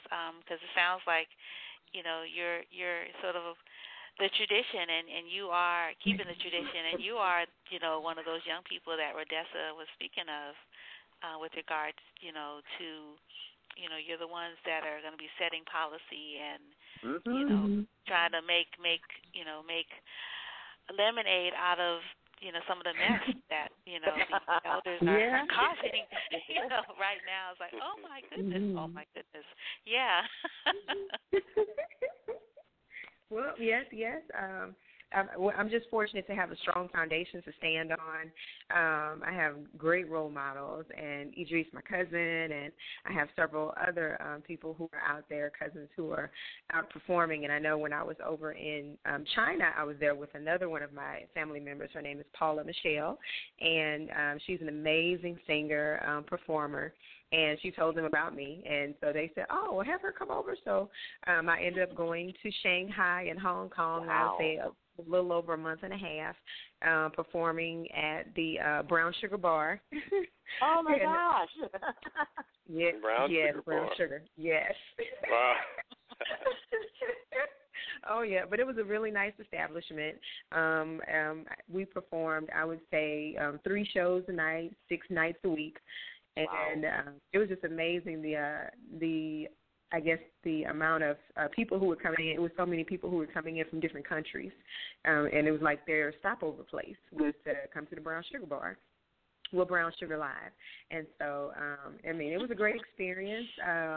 It was very, very crowded in Shanghai, I'd say that. It's a culture, and that you just have to get used to it to live there or be than that amount of time. So I was thankful to be there the time that I had, and I was happy when I made it back home. But I did have a lot of fun. Yes, I had a lot of fun when I was there, and they really catered, and make sure that you're well taken care of over there. And so it was a lot of fun, and I would definitely go back. Mm-hmm. Yeah. So have you all been in China, Idris and Rhodessa? Have your travels taken you there as a company? Not yet. I traveled to Hong Kong and Guilin, China many years ago with a friend. In fact, we hooked up with the Urban Bush Women, but nice. Cultural Odyssey has not been to. Have we, Idris? We've been to so many places. No, not to China yet. We haven't really the Asian part of course we've done a lot of things, and we've done things in Japan, but not to China. Yeah, I want to go to Japan next. Yeah. Yeah, wow. Japan. Wow. Yeah, Japan was great. The time we had such an amazing experience in Japan, because that was around me and Rhodessa. When me and Rhodessa went to Japan, of course, I've been to Japan otherwise, and she's been solo as well to Japan, and I've been solo to Japan. But when we went together, we were doing. That was right around the time we were doing our Ike and Tina Turner two-person musical. Yeah, I think it's gonna work. Yeah, and we did the Ike and Tina. Speaking of St. Louis, but we did Ike and Tina Turner. Wow. We had this very popular show called I Think It's Gonna Work Out Fine, and this guy decides that this American businessman who lived in Japan, decided that he saw our show, and he decided he wanted to bring the show over as an experiment to. He worked with a computer firm, so he was going to translate our entire script into Japanese what's it called, hiragana? Yeah, yeah. The symbol, the Japanese language, and they were going to translate our script, and then they were going to take us to this huge convention center. We were going to perform, and they were going to have this basically these subtitles on a screen with a movie being played during our performance. We were being filmed and translated while we were doing it into Japanese on the screen. Yeah, it was pretty amazing, and the computer company was NEC. Yeah. Mm-hmm. Yeah, and if I remember correctly, we had huge images of us as well as we were on stage, and that was really one very funny part where Idris's character, who was based on Ike Turner, was supposedly doing cocaine, I guess, and the Japanese didn't know what it was, so they had to write in hiragana, "He is now taking drugs." That was a lot of fun. It was like it was so crazy. And just a little backstory: we arrive into the Japanese airport, right? And we've got all our costumes and instruments for the stage. We arrived, and I had a bag, a little costume, like a little costume bag. It was a little prop like bag, a prop bag. And because the thing that I used to show that he was doing cocaine was like this little, it was like little powder that was, I think it was baby powder or something like that. No. Yeah. And so they went inside my little prop bag, and the custom guy thought that he had caught some drug smugglers. Yes. The guy says, he took me and Rhodessa in this little room, and they were getting ready to, they were reading us the riot act. No, you can't bring drugs into Japan, and now you're going to be sorry for this and all that kind of stuff. And so we were trying to tell him, no, this is just props. This is kabuki. Stagey. Wow. And so he brought his boss in, and they finally realized that it was not real cocaine. Well, they took it. While he was dressing us down, they took it off, and I think they tested, and they realized that it was a long way from cocaine. Yeah, it was, but that was pretty scary. But now you look back, it was funny. But then it was like, oh my God! Right, it was scary back, but that was a cautionary tale. I mean, that colored my travel from then on. Mm-hmm. Yeah. Yes. Wow. Well, we're running a little bit over. I've got other guests in the studio, but I really appreciate this wonderful conversation. I don't think I've had you all on together, No. that I can think of. And this is just so fun having you all walk down memory lane with us and on the air. And I want to let our audience know that Idris did offer a couple of pairs of tickets for the Thursday, was it Thursday, Friday? No, Wednesday, Thursday shows? No, Thursday and Friday shows. Thursday and Friday show, which is with 3rd and 4th. Yeah, so that offer still stands, even though I haven't gotten any calls. So you just have to, send me a blog or Facebook or something. Let me know that you're interested, with your name and your phone number, so we can get back to you about the tickets. So do we have one pair or two pairs? How does it work in Idris? There can be 2 pairs for Thursday and 2 pairs for Friday. Oh, you are so kind. Cool. Mm-hmm. Nice. Yeah. Are you coming to the gala? The Saturday night. I'm going to try to. I was going to definitely come earlier, the Thursday. But I'll try to come back because I know the parties are really fun. That'd be fun, yeah. Yeah. But it's going to really be awesome. Looking forward to seeing you, Lyrika. And so I'm going to play the music at the end of the show since I'm running into the next interview. So I'm going to play the Pyramids mix, Idris, and Lyrika, I'll play your Blackbird Reloaded. Okay. Yeah, and I'll also play them next week as well. Leading up to the performance beginning Thursday, I'll play something on Wednesday. Okay. Well, thank you, Wanda. Thank you so much. Thanks, Wanda. Thank you so much. You're welcome. Thank you. Safe travels, Lyrika and Rhodessa. We're looking forward to seeing you. And we're having some pretty good weather. Lots of rain, which is wonderful. And then we have these warm. Yeah, we sure. Sun is out today. Sun is out today, so that's good. Yeah, the sun is out, and we'll have the sun come out, for you all when you come in, and then maybe some more rain later. I'm gonna have to go and get my toes did. If the sun's shining, I can wear sandals. All right, cool. All right. You all take good care. Thank you. Okay, bye-bye. See you, Lyrika. See you, Rhodessa. Peace and blessings. Okay, I'll talk to you again soon. Bye-bye. Okay, bye-bye. Bye-bye. Bye. Bye. Good morning. How are you doing? Is this Joanna? Joanna, are you Travis. Travis, hey Travis, how are you? Hey, I'm here. I'm sorry, I was on mute, enjoying the show. I was like, what? It's Idris and Rhodessa. How can I not jump in? That was almost cruel. Yeah, well, you all have collaborated, on I that know. wonderful I adore them. They're so wonderful, and I'm really excited about their new show. Yeah. So we have the three of you all in the studio. So we've got Travis, Joanna, and who's the third person? I think it may have been Matthew or Rashad. Yeah, they're not speaking. Also. Can you hear me? Oh, now I can. Yeah, who's that? No, it's Antoine Hunter. Oh, it's Antoine. Oh, Antoine, say something else because you're real far away. Say something else. Okay, I'm trying. My microphone. Okay, all right. Can you hear me clearly now? Yeah, yeah. And then someone else just joined us. Good morning. Who's the fourth person that just joined us? This is Sandra Hooper Mayfield. Good morning. Oh, good morning, Sandra. Oh, you're listening? Yes, and I was interested in those tickets. Oh, okay. All right. All right. Send me an email, and you can have a pair. What? Because we're in another interview right now. Okay. All right. Oh, super. Well, that's great. I'm glad you got the tickets. Congratulations. It's busy. Oh, that's nice. Okay, cool. All righty. So,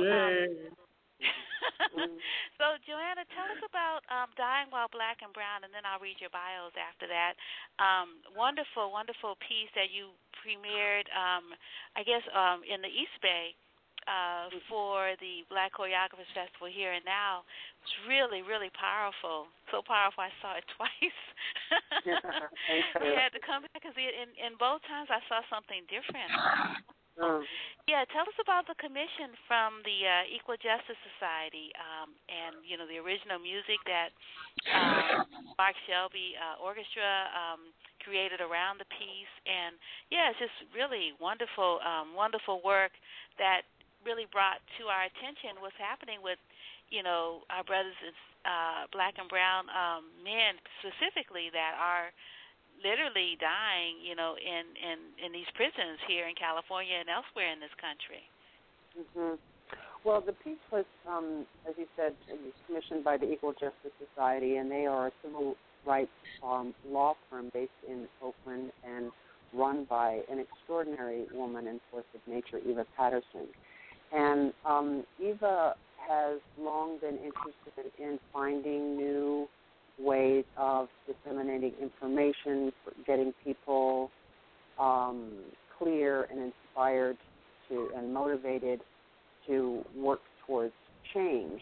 And one of her methods is incorporating art and commissioning commissioning artwork that help tell, these very important stories. So she's worked with Marcus Shelby for, I think, maybe 10 years, quite a long time. So it had a very, a really fruitful, collaboration. And about, I don't remember when The Monkey and the Devil was, but somebody from EJS came to our show, The Monkey and the Devil at Yerba Buena, and brought it to the attention of Eva.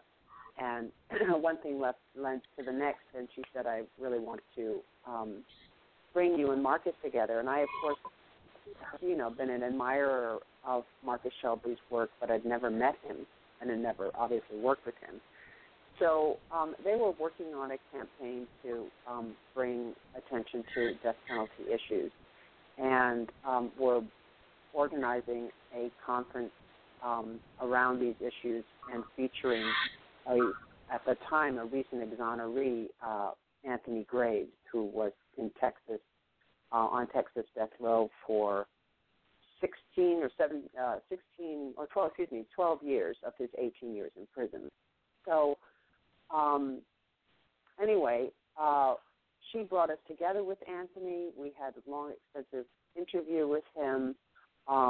She brought in Jeannie Woodford, who had been the warden at San Quentin for a number of years and who had overseen, I believe, 4 executions. Natasha Minsker, who's been working on death penalty issues for many, many years, who's at the ACLU, and Andy Love, who is an attorney. So she, the one thing about Eva is that she's able to access these incredible people and resources to actually inform the work in a way that is really substantive and really, really powerful. So the piece premiered. A few years ago, I think December 2011, at Yoshi's as part of this conference. And Anthony was there, which was really, really wonderful, and gave us tremendous feedback, and actually so much of what his interview.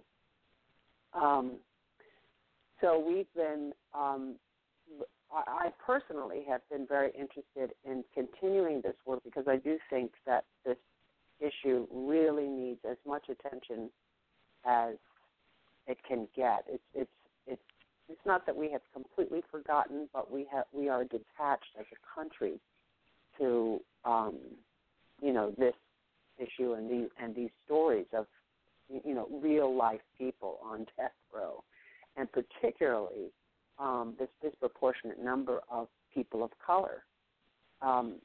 Black inmates make up 41, almost 42% of the death row population. It's completely out of balance. 80% of the victims are white. So there's obviously a race issues that come into sentencing and an extraordinary disparity and inequity and how all of that takes place.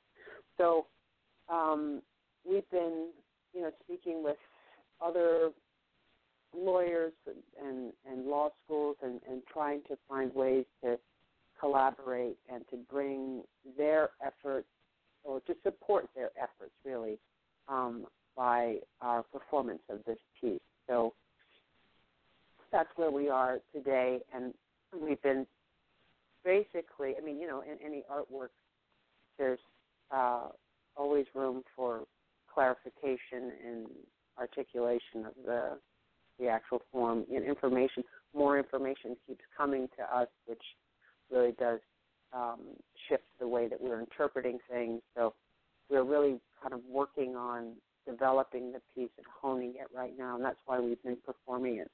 We've performed it 3 times over the last 6 months, I think. Yes, we worked with San Francisco State and their Department of Performing Arts and Social Justice, and again at Black Choreographers, as you mentioned, and now we're doing it at our studio. And we're very excited about that because we're going to be joined by a fantastic panel of people who are working on these issues, and so really, really good and very, very strong. Mm-hmm. Yeah, and that's Friday, April 4th at 8 p.m. The post-performance discussion is with Michael Lawrence, Anna Zamora, and James Bell. You can tell us who they are. And then on Saturday, there's another performance of Dying While Black and Brown, April 5th, 2014 at 2 p.m., and both performances and the panel are free, and they're going to be at the Zacco Studio, which is at 1777 Yosemite Avenue, number 330 in San Francisco. And the phone number there is 415-822-6744, or you can go online to Zacco, ZACCHO.org. So, Joanna, who are the post-performance panelists that are going to be? Okay. Well, the panel's going to be moderated by Michael Lawrence, and he's the executive director of the Habeas Corpus Resource Center, which is a California judicial branch agency that provides representation to death row inmates in the state and federal habeas corpus proceedings or habeas proceedings. And Anna Zamora is a senior policy advocate for the American ACLU, the American Civil Liberties Union, and she was also the former program director at Death Penalty Focus, which is an organization that Jeannie Woodford founded, the San Quentin warden, or former San Quentin warden, and James Bell, who's the founder and executive director of the Burns Institute, which is a nonprofit that works with in the field of juvenile justice and the reduction of racial disparity. So they are an incredibly accomplished group. They're really informed. They're active in trying to make change in policies, and particularly around race relations and racial disparities. And so I think that anyone who is interested in this topic, this would be a great opportunity to take and to learn from this discussion. Yeah, well, we should all be interested in this yes, topic. Yes, that's right. We should all be interested. Exactly right. Mm-hmm. Well put. Right, yeah. Well, you have a wonderful cast of men who are dancing in this really hard piece, and two of whom are on the air with us. Antoine Hunter has been a guest on the show many times. He's an African-American deaf and hard of hearing choreographer, dancer, dance instructor, model, actor, and poet. Antoine Hunter was born deaf and was raised in Oakland, California, and began dancing with Don James at Skyline High School. He studied West African dance with Master C.K. and Betty Lezekpo, and studied at the Paul Taylor Summer Intensives in 2003 and 2004 as a full scholarship student. And he's also performed with Savage Jazz Dance Company as a dance artist, performer, jazz instructor. He's performed with Nuba Dance Company, Sins Invalid, Sonic Dance Theater of Epiphany Productions, Lorraine Hansberry Theater, Alayo Dance Company, which has their gala coming up beginning of April, a Cat Willis Push Dance Company, which has something this weekend at Moad, and Robert Moses Ken Dance Company, Sign Dance Collective, a.k.a. Antoine is just so famous, like everyone else who's on the air today. And then we've got Travis. Travis, are you still with us? I am. I'm here. Okay, Travis Santel Rowland, whom I've enjoyed watching you at San Francisco State and performance there in the wonderful sort of salute and tribute to Dr. Alberta. Yeah, okay. That was so wonderful. And I've seen you with Push Dance Company at Moad, and also I've seen you dancing with Joanna's company multiple times. The last one, besides Dying While Black and Brown, is when you all were at the Oakland Museum at the Equal Justice Society, looking at people. Yes, that was so awesome. Oh my goodness, that was great. It was a lot of fun to do too. Yeah. So Travis is an American interdisciplinary performing artist who holds a BA degree in both drama, popular theater, and dance performance and choreography from San Francisco State University, where he served as student artistic director for the University Dance Theater in 2005 and 2006. And was honored by the School of Music and Dance with the award of Outstanding Student in Performance. His solo performance and choreography of Residual Sugar, 2006, was featured in the American College Dance Festival Association's Southwest Regional Conference Gala Awards concert in January 2007. He began training in hip-hop dance, went on to study modern and contemporary forms, and is currently hired for projects under TR and then capital A V is MO and capital V E lowercase ES. Travis Moves. I like to have to see this on paper to be able to really appreciate it. It's moving on paper at you also. Yeah. Yeah. And you've danced a whole lot of places, and if you have a website, we could send people there. Do you have a website? I don't have a website. I just I use Facebook for that, so they can just put like /Travis Moves or look me up by my name, and I use that just more as advertisement for the arts and things like that. Okay.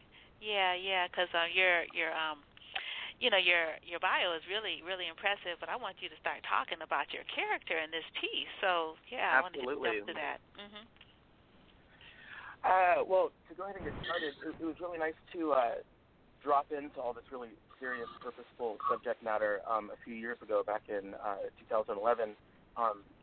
Of this current cast of the four of us, I'm the only one who was in it in the original rendering of it when we performed it at Yoshi's with Marcus Shelby's orchestra live. And we talked about a lot of really serious things. We focused a lot on the conditions in prison and a lot of the isolation.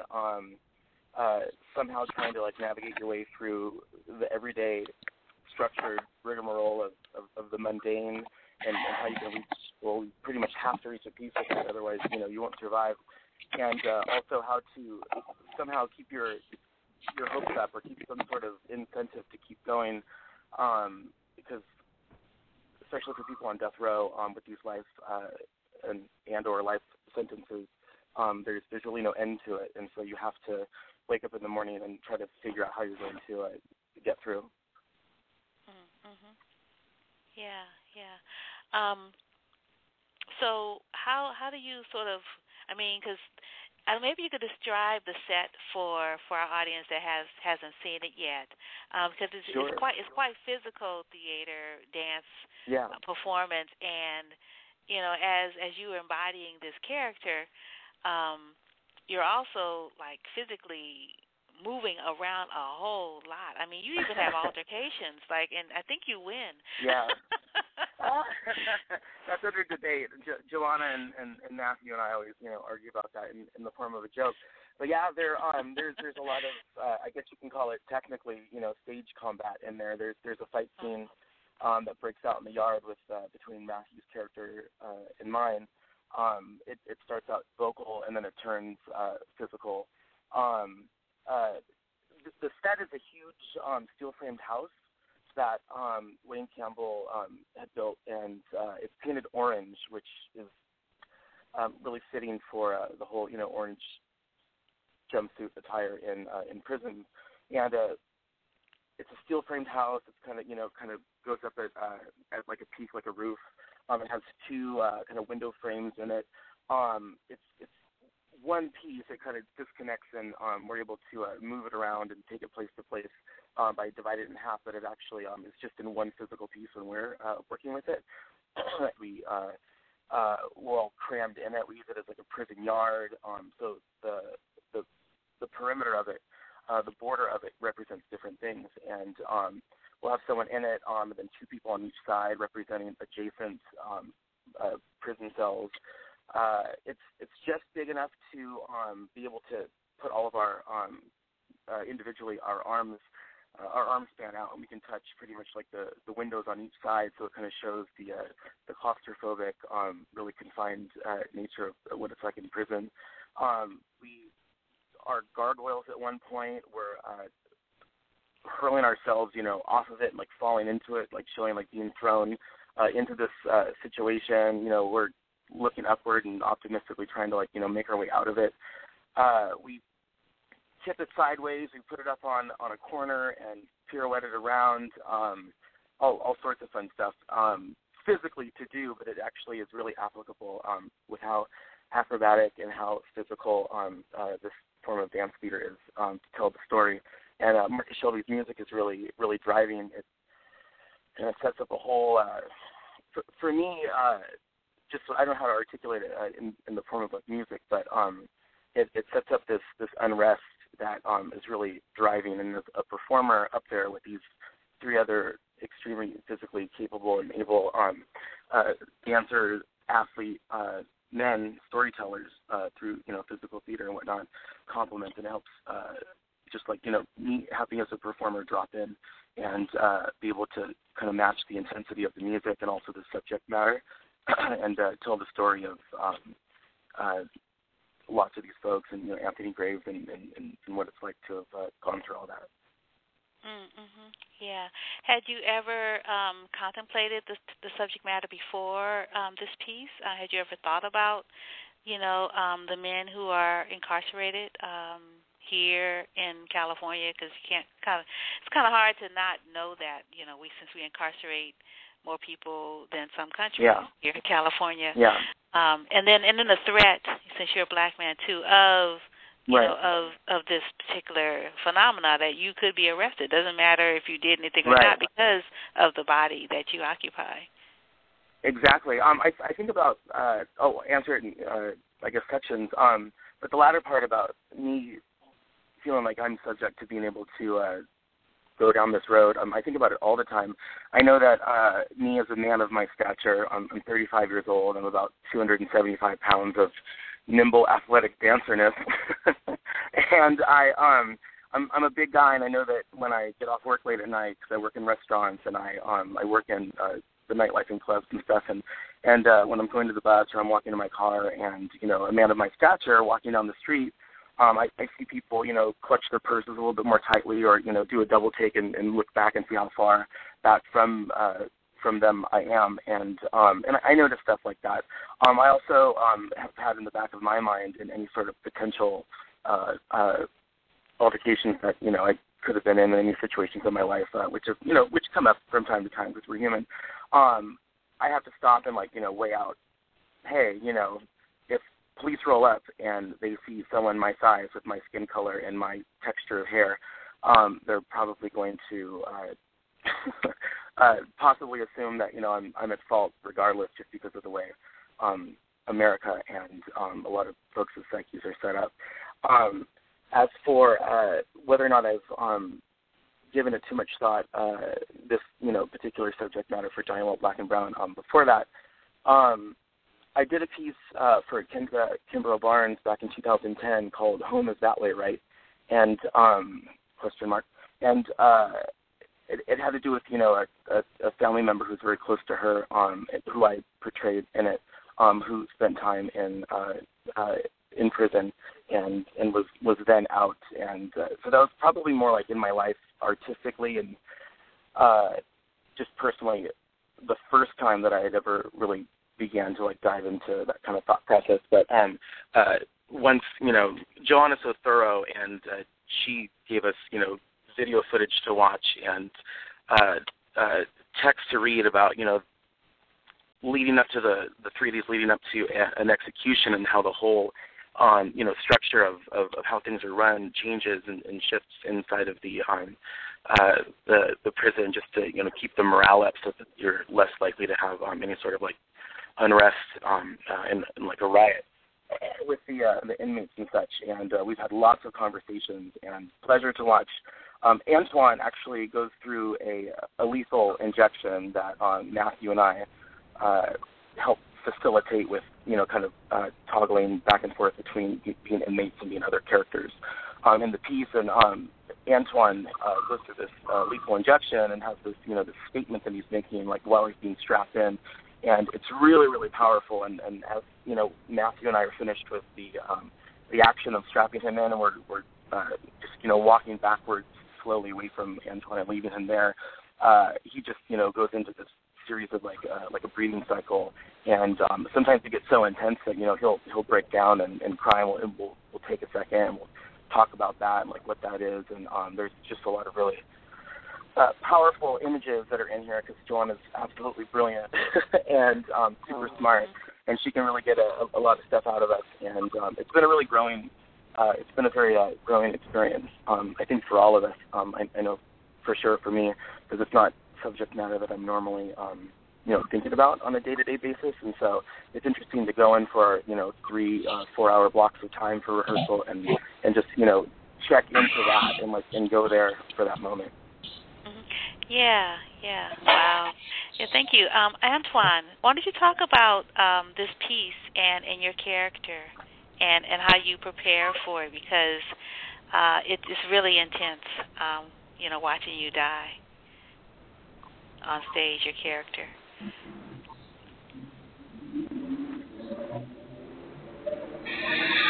Well, my character is, his name is Charles Baxter, and he was executed March 26, 1999. I feel I had to really investigate his life. Joanna had me in a place where no other choreographer had put me in, to not just find the movement of the character, but also find out what is the instruction, what is that chemical, what is in the chemical that fit into their body before they die, what would the room smell like, what would it feel like to lay on that bed and have the wall coming in, what is the moment right before you die and close your eyes? What is happening in all of that process? It's a really, really intense, scary place to go to. A very dark, and she wanted that it could be dark. And I really appreciate that she trusted us and walked along with us with this dance, because it's just really extremely dark, place to go. Not just talking about that, but talking about what is happening to our people. And as I do these dances, the emotion builds up by the second, not by the minute, but the second. Every time that we move and breathe. And I just can't imagine stay in one place 15 years waiting to die. 5 minutes is already scary enough to find out. I'm going to die in this place, and I'll be free. For whether guilty or not, do I deserve to die? My character also written that he had two choices, either because he felt that he wasn't guilty for his crime, and so he had two choices, either to live life as the guilty man or take death as a not-guilty man. And I feel extremely unfair, because he's saying he didn't do it, and it wasn't really enough to say that he didn't do it. That he did it, and so he had to die anyway. He'd rather die than be known as guilty. And it's really overwhelming for me to perform it, because one, at the very last part, that I tried really hard to stay my line for the last part of the of my scene is to take care of my babies. And as a black father myself, I can't see myself living this well you know, having my 3-year-old alone, and it's really hard to perform that every time, you know. And it's really sad that that's happening to our black men, to our black brothers, but, you know, the people of color in general. And I really appreciate this process because I value my life more. I value art even bigger than before. And I try to find a way to express in my own way, to teach our community. And Joanna really pushed out the boundary. And let me tell you, I love dancing on the floor, but because we're 8 feet in the air when we dance with her. And I have to tell you that it's worth it. You know, because I'm afraid of height. I used to be really afraid of height, but this message is so powerful that it's given me the bravery to perform this. You know,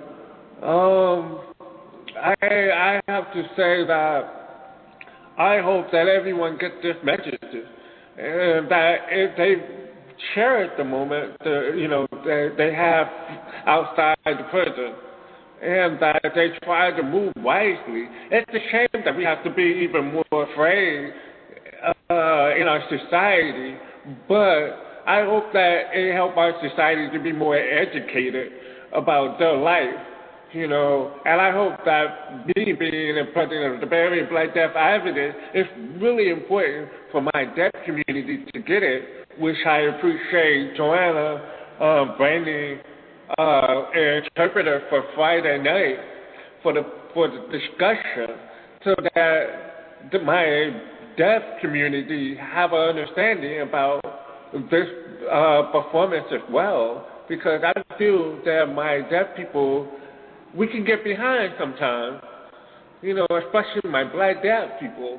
We get even more behind sometimes of knowing about what is happening right here in our own home, in our own society.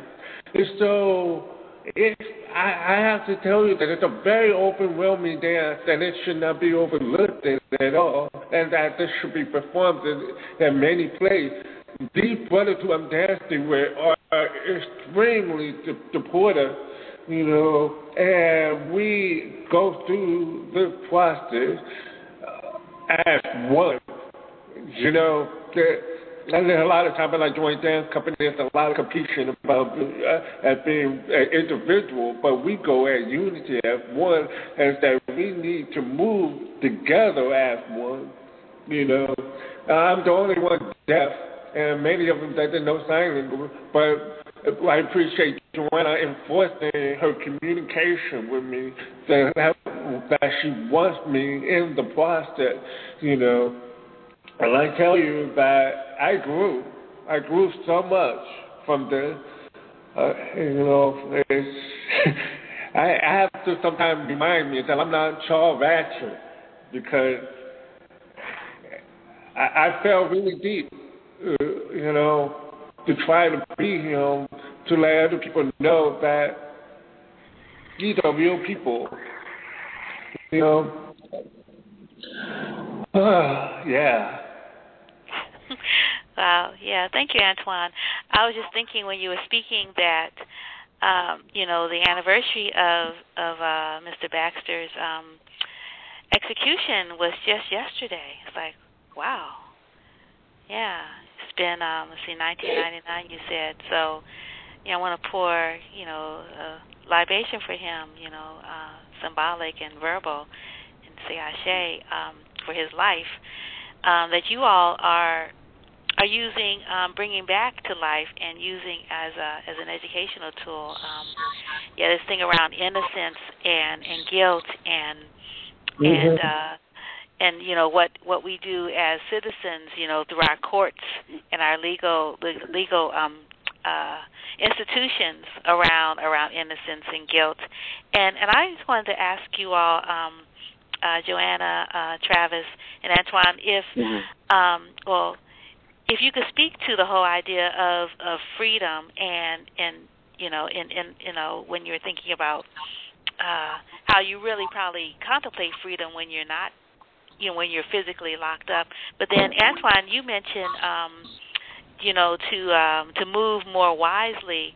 You know, you're talking about the disabled community, and I was wondering, Joanna and Antoine, if you could talk maybe like what is the incidence of people with disabilities, you know, incarcerated, you know, among the black and brown community, but just in general, I know a lot of times people, like I think someone right now is, if he hasn't already been executed, someone who is disabled or mentally ill was going to be executed, or he might have been executed. But just the whole idea of, you know, sort of what is that incident? I think it's really great, you know, that, Antoine, that you embody all these communities within your one self. You know, you're a black man, you're a father, and you are a man who, you know, whose first language is American Sign Language.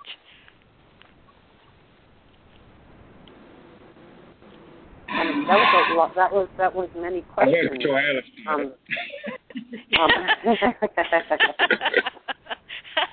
Well, yeah, as you mentioned, Wanda, there are many different. I don't really have the statistics on, you know, what the disability, you know, what numbers and what types of disabilities make up the population, and that's a really interesting question.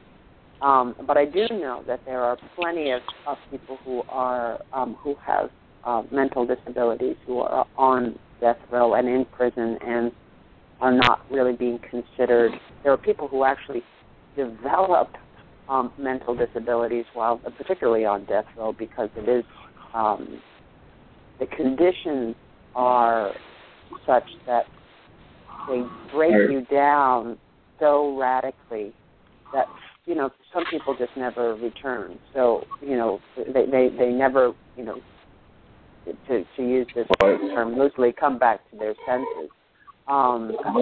Anthony mentioned at one point that somebody a few cells down from them actually pulled out their own eyes because they had just gone mad. Now, whether or not this person started with mental disabilities or not, I really don't know. But there, you know, as I said, I mean, there are plenty of people who enter the prison system who are, you know, severely disabled, but never get the proper representation, and that's a really big part of it. You know, people are not getting the proper representation. Evidence is not getting into the courtroom that would exonerate these people. Now you're seeing that more people are being exonerated right now because of DNA evidence, and you know, that's relatively, you know, in the course of things, you know, recent, but it's still difficult. You know, it's still very, very difficult to get all of those things in place. So, and in places like Texas, you know, it's you know, the parole or the appeals board is so brutally strict. Their mission is to execute, and they execute, you know, on an average of like once a week. Wow. You know, it's a lot. It is a lot.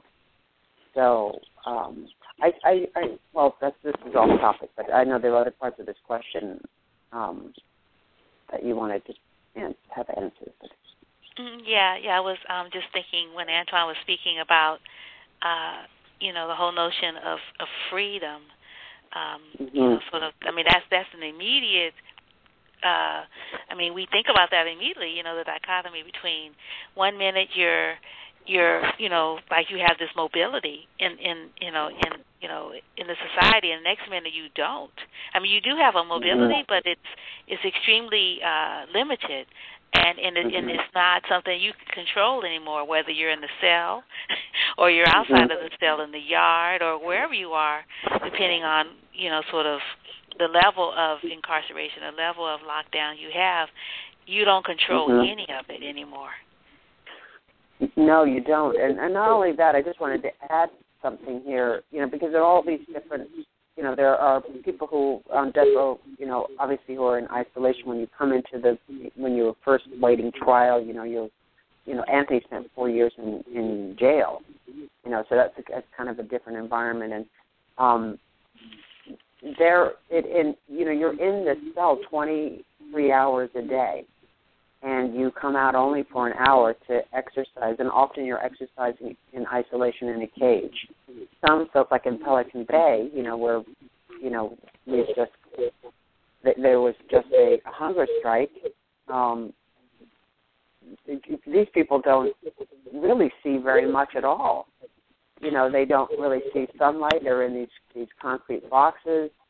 And yet there is this extraordinary will to live and survive and communicate, and despite all of the, the kind of traumatic experience and the extremely harsh conditions, people are communicating. They are yelling. Prison is really noisy. People are yelling across halls, yelling out of these small little openings in their windows, trying to reach out to somebody. And this whole notion of the house thing, which I thought was a really interesting thing about, here you are in your cell, and, we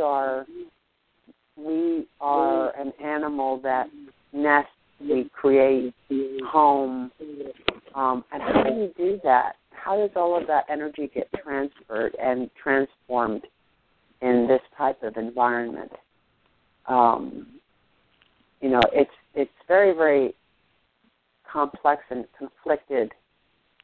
And as I said, the way that prisons are, they're not meant for any type of rehabilitation. I mean, some cases, I'd say, there are lots of programs. There's yoga programs like at St. Quentin's, but, like if you go down into Louisiana or you go into Texas, these places are really, really cruel environments. Not to say that our, St. Quentin is not cruel, it is.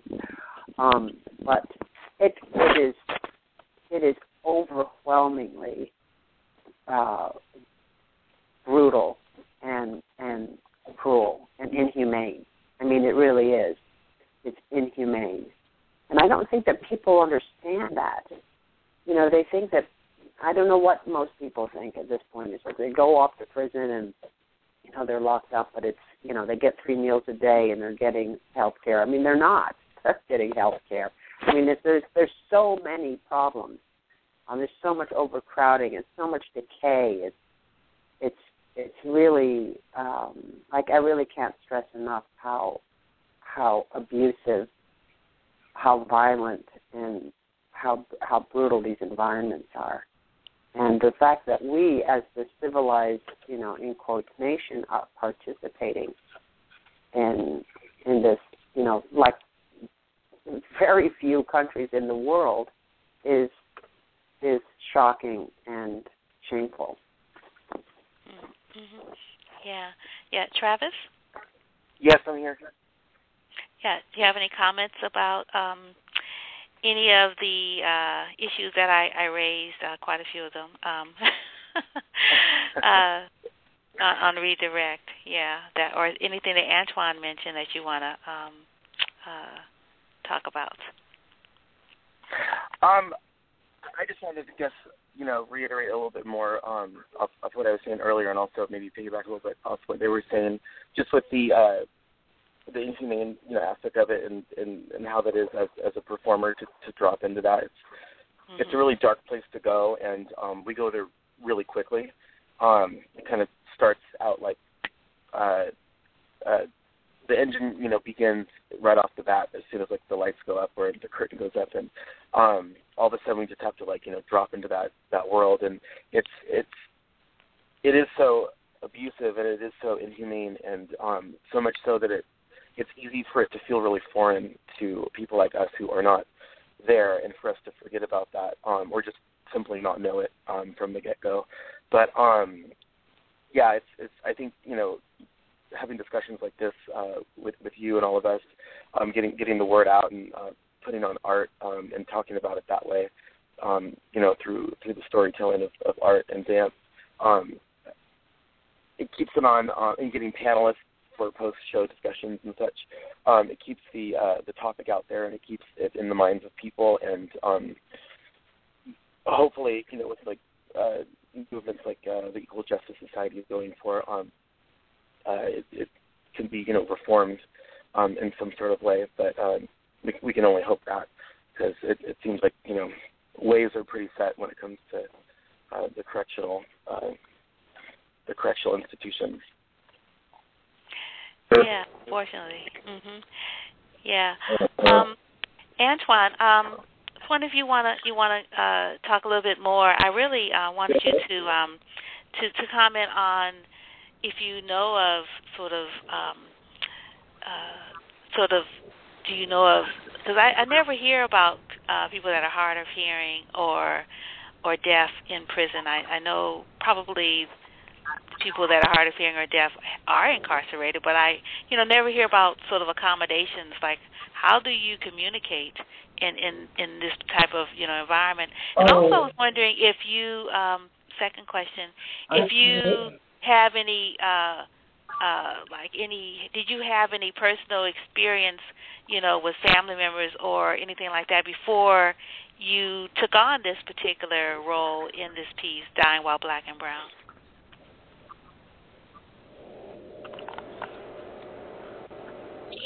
I have distant families, the part of the guerrilla gang members in the prison. There's kind of, big organizations that have been a part of Black Panthers that's taking care of each other in prison. I forgot what state though, yeah, but when I started to dance, I started to ask my family and do some research, and I was learning, wow, I have some people in there. Things I can't really mention on here, but I would tell you, I remember when I was 11 years old, walking Fruitvale Station area in the shopping mall. I was just walking past a little small Safeway and police station, and I remember having a wonderful day, good rehearsal, and then suddenly 15 cops on me. I mean, I was really skinny, and 15 big cops putting me on the ground, my face against the concrete and everything.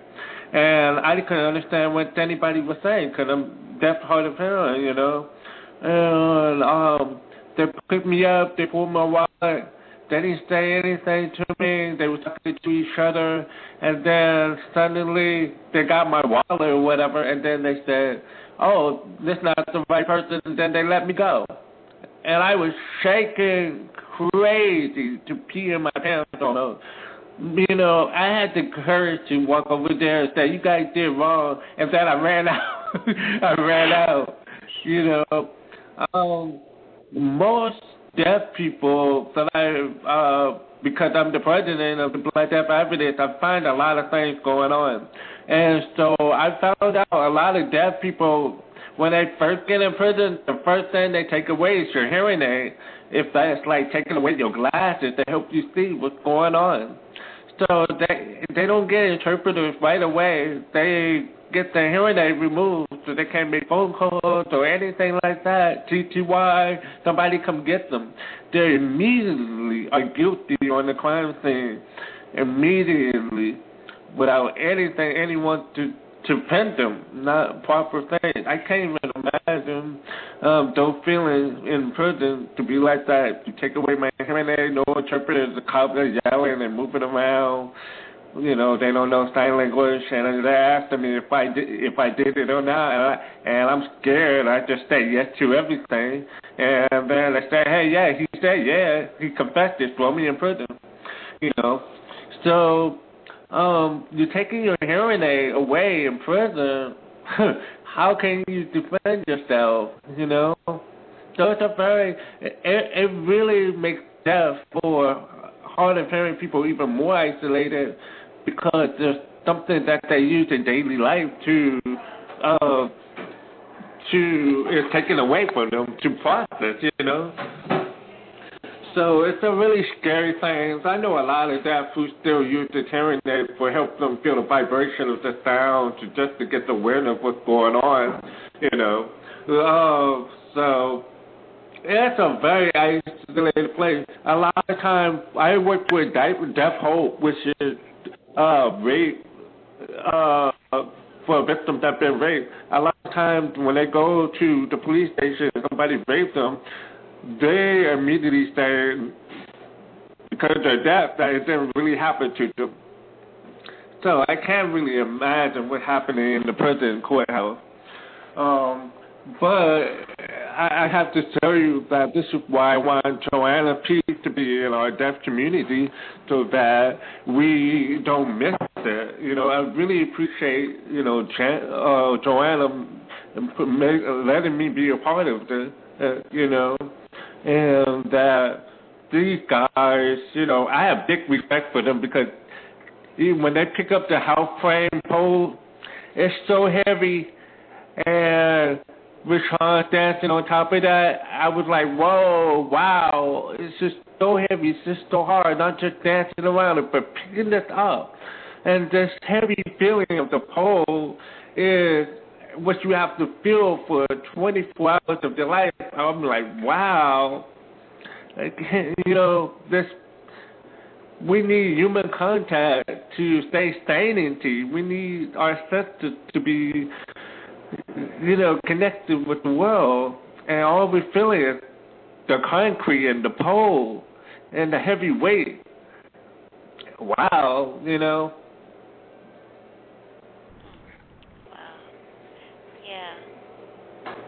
Well, thank you, Antoine. Well, in our closing minutes, Joanna, wanted to give it back to you.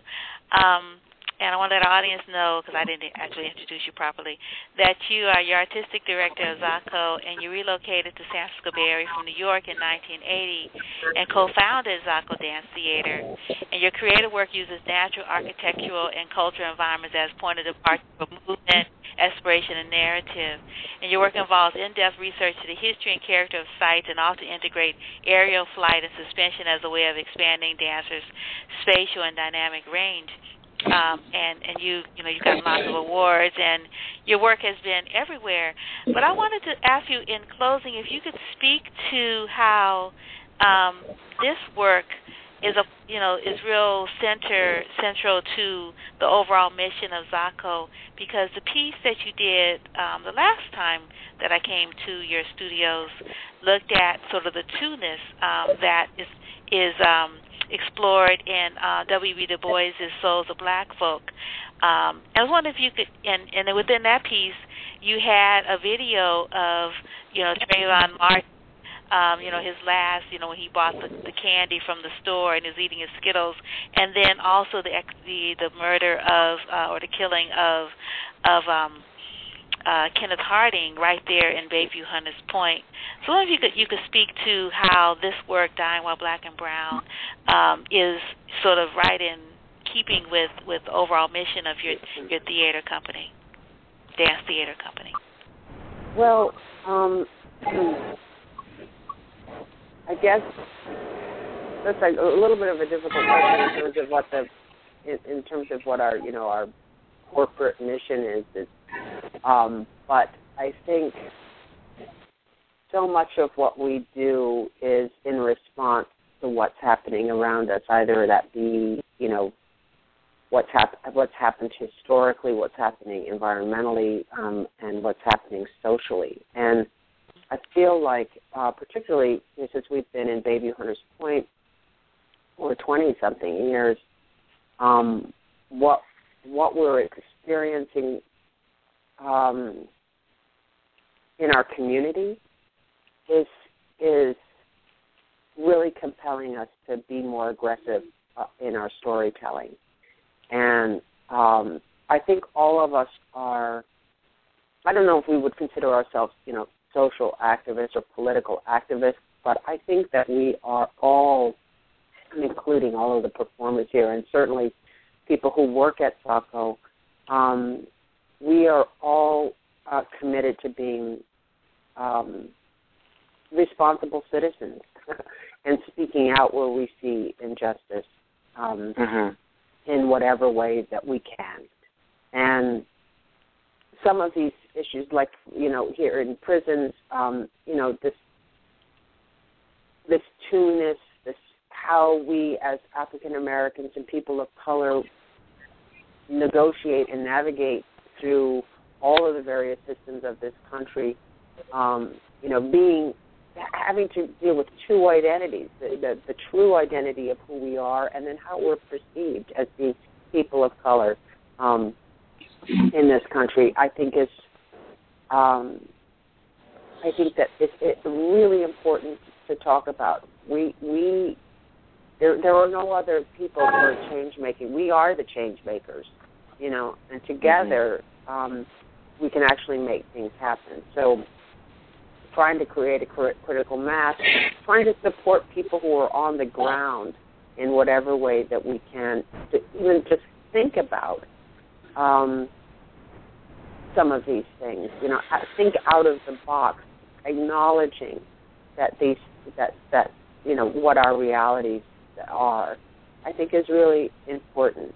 And if it satisfies the mission of our organization, that's really great. I mean, we're an organization that's doing work, performance work or whatever. We have something that's slightly more abstract as a mission statement. But I think our mission as citizens and as human beings on this planet, and this work is actually supportive in what our goals are, to be really active, integrated, and to be speaking out and speaking up about things that are really important to our communities. So. Yeah. Well, I want to thank you again for joining us, and perhaps maybe you could tell our audience about, maybe give them the information about the performance, which is coming up this coming weekend, the free performance. Sure. The performances are Friday, April 4th, and Saturday, April 5th. The April 4th performance is in the evening at 8 p.m. Saturday's performance is at 2 p.m. Both of the performances are free. You can get more information at our website, www.safo.org, or you can call us at 415-822-6744. Friday night's performance will be followed by a panel discussion and also a small reception. And again, it's free. Please, I think that the show is appropriate for young teens and up. So please come and join us. The performers are really, really stellar. They are so powerful, and I'm very, very proud and grateful to be working with them. So I really recommend really witnessing their work. Mm-hmm. Yeah, I do as well. And I want to thank you so much, Travis and Antoine, for joining us today to talk about the work. Yeah, and look forward to seeing you again this weekend.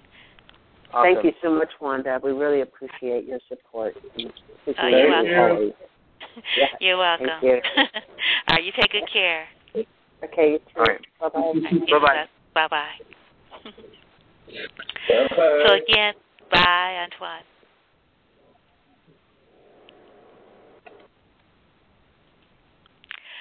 So I want to mention again that we're speaking to Joanna Haygood, Antoine Hunter, and Travis Santel Rowland, and they were speaking about dying while black and brown, and that's going to be a wonderful opportunity for community dialogue next week in San Francisco at the Zacco Studio, 1777 Yosemite Avenue, number 330 in San Francisco. And you could find out more information at Zacco, ZACCHO.org. And you don't want to miss this really stellar performance featuring Antoine Hunter, Rashad Pridgeon, Travis Santel Rowland, and Matthew Wickett. So really, really great that Zako is going to be performing this again and mounting this again and offering it to the community, which is really fabulous. And this weekend, also at Zako, Gregory Dawson and Dawson Dances is presenting a piece in the studios March 28th, which is tonight, and tomorrow, March 29th at 8 p.m. And Gregory Dawson was also on the air speaking about his work that was a part of Black Choreographers Festival here and now, their 10th anniversary season. And he was almost like a featured artist because he had a lot of work featured in this particular year, Black Choreographers Festival. He also had a piece that he mounted on Robert Moses Ken, and that was simply phenomenal. And he is also going to be at Zako on March 30th, and they're going to be filming, and that's also a fundraiser. So you can also visit the website for Dawson Dances, or you can also visit Zako.org to find out more about this weekend's performances of Gregory Dawson Company, because they are really awesome. And I don't know how to pronounce the name of the piece, so I won't mess it up. But actually, it's site specific, and he created the piece based on the Zako studio architecture.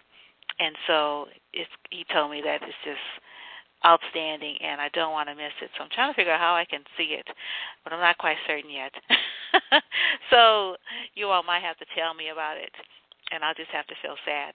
But anyway, I'm going to close the show with a couple of pieces. We're going to play a piece by Lyrika, who is our guest, who is going to be coming, visiting the Bay Area for the 35th anniversary of Cultural Odyssey next weekend. No, actually, next weekend as well, where next week is going to be so busy. And so we're going to play her Blackbird Reloaded, and then we're going to close out with the Pyramids mix. And I wanted to give you a couple of other announcements about some theater that you don't want to miss. Again, African American Shakespeare Company this is closing weekend for Medea. Really stellar performance at the African American Art and Culture Complex's Burial Clay Theater. And so they have performances tonight. No, actually not tonight. I think it's Saturday and Sunday, Saturday evening and Sunday afternoon. And but it's closing this weekend. And Once on This Island, which is at the Theater Works, and it's at their Lucy Stern Theater in Palo Alto.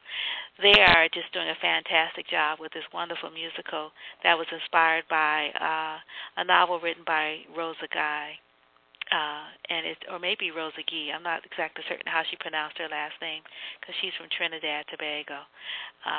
Late writer who was real instrumental in the formation of black theater, the black theater culture here in America. Yeah, she goes back like that. And 1925 to 2012, sister had a long trajectory of art activism.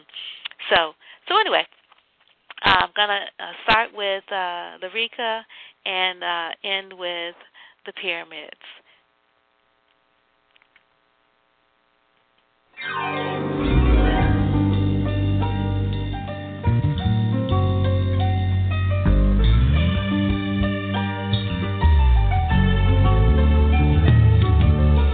What could be?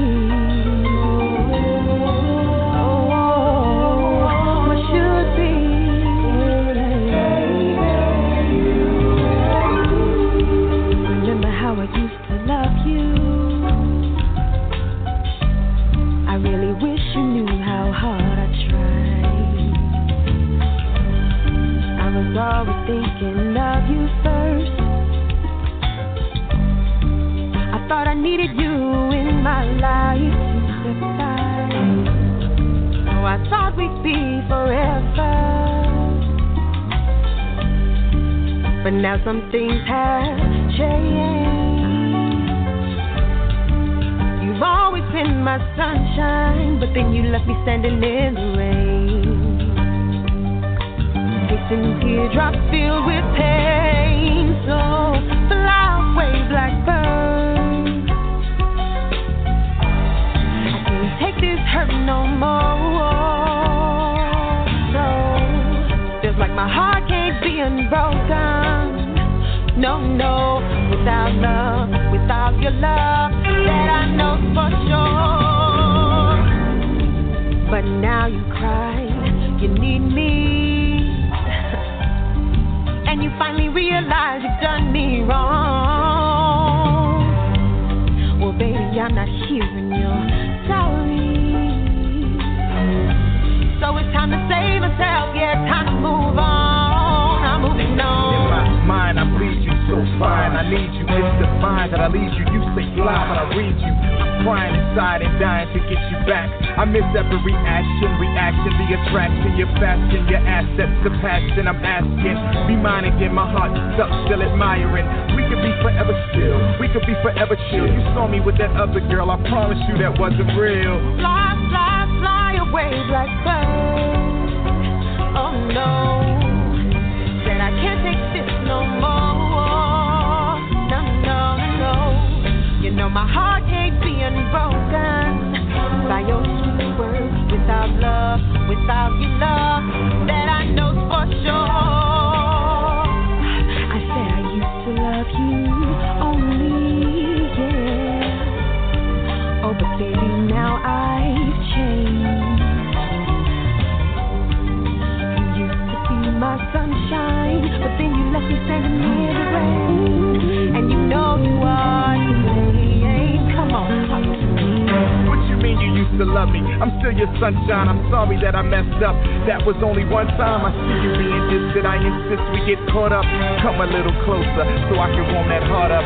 L-O-V-E, letter man. You won't find a better man. I meant that I'm a better man that will treat you better than before. Give me another try today. It breaks my wings hearing you say, fly away.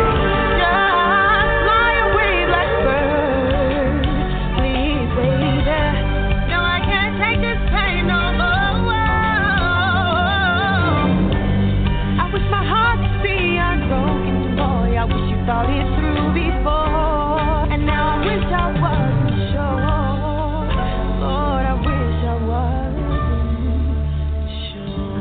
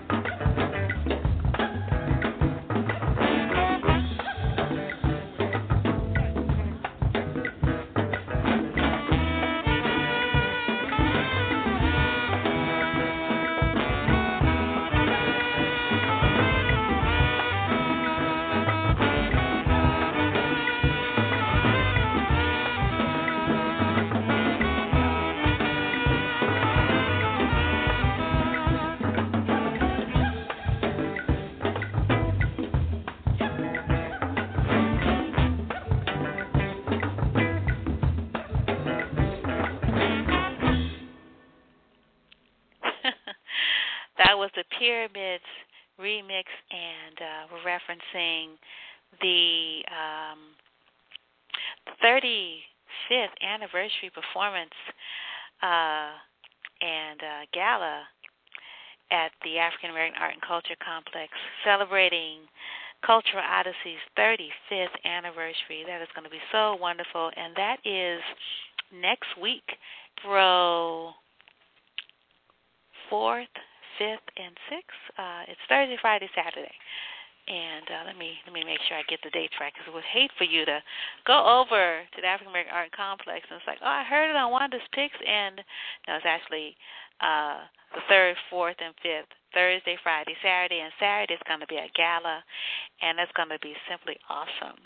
Starts at 6, because you're going to see an excerpt of a film about the Medea Project, Theater for Incarcerated Women, specifically their work around HIV and AIDS prevention, education, yeah, it's going to be just simply phenomenal. Everything that they do is great with the healing orchestra, and I think closing out with the pyramids. It's going to be really, really phenomenal. And I'm really happy Rhodessa is going to be at a fly-in from Wisconsin for her gala. So it's going to be great. And, she's got keys to San Francisco. She's got keys to the city. So that's going to be really great. And then also next weekend, Friday, Saturday afternoon, is the Dying While Black and Brown at Zacco Dance Studio in San Francisco in the Bayview, Hunters Point area. So I also want to let you know about a concert this weekend, Saturday.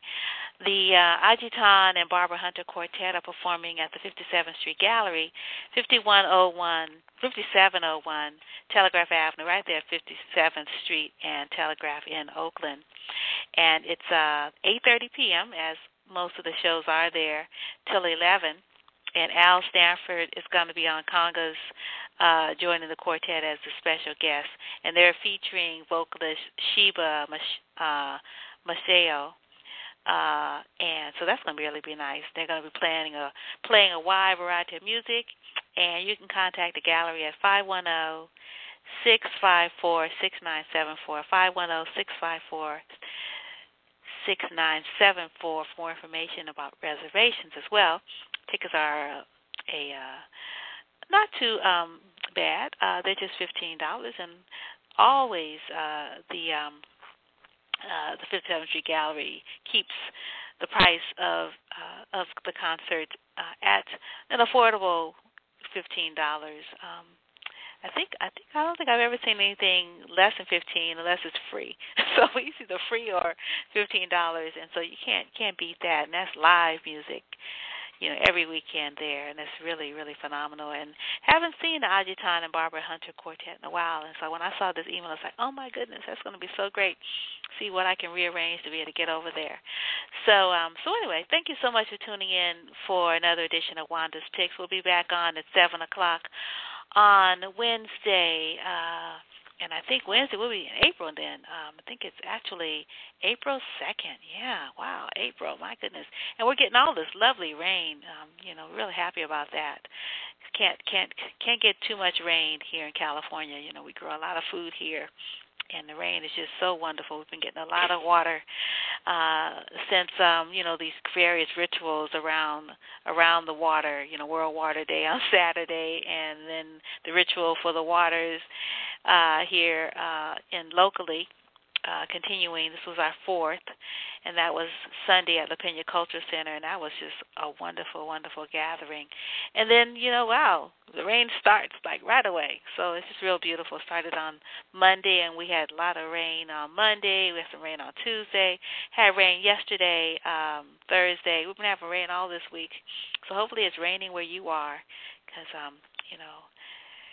can't get enough of that water on this planet, particularly in the areas that have been real arid, and we haven't had much of a winter, and now here we are in the spring.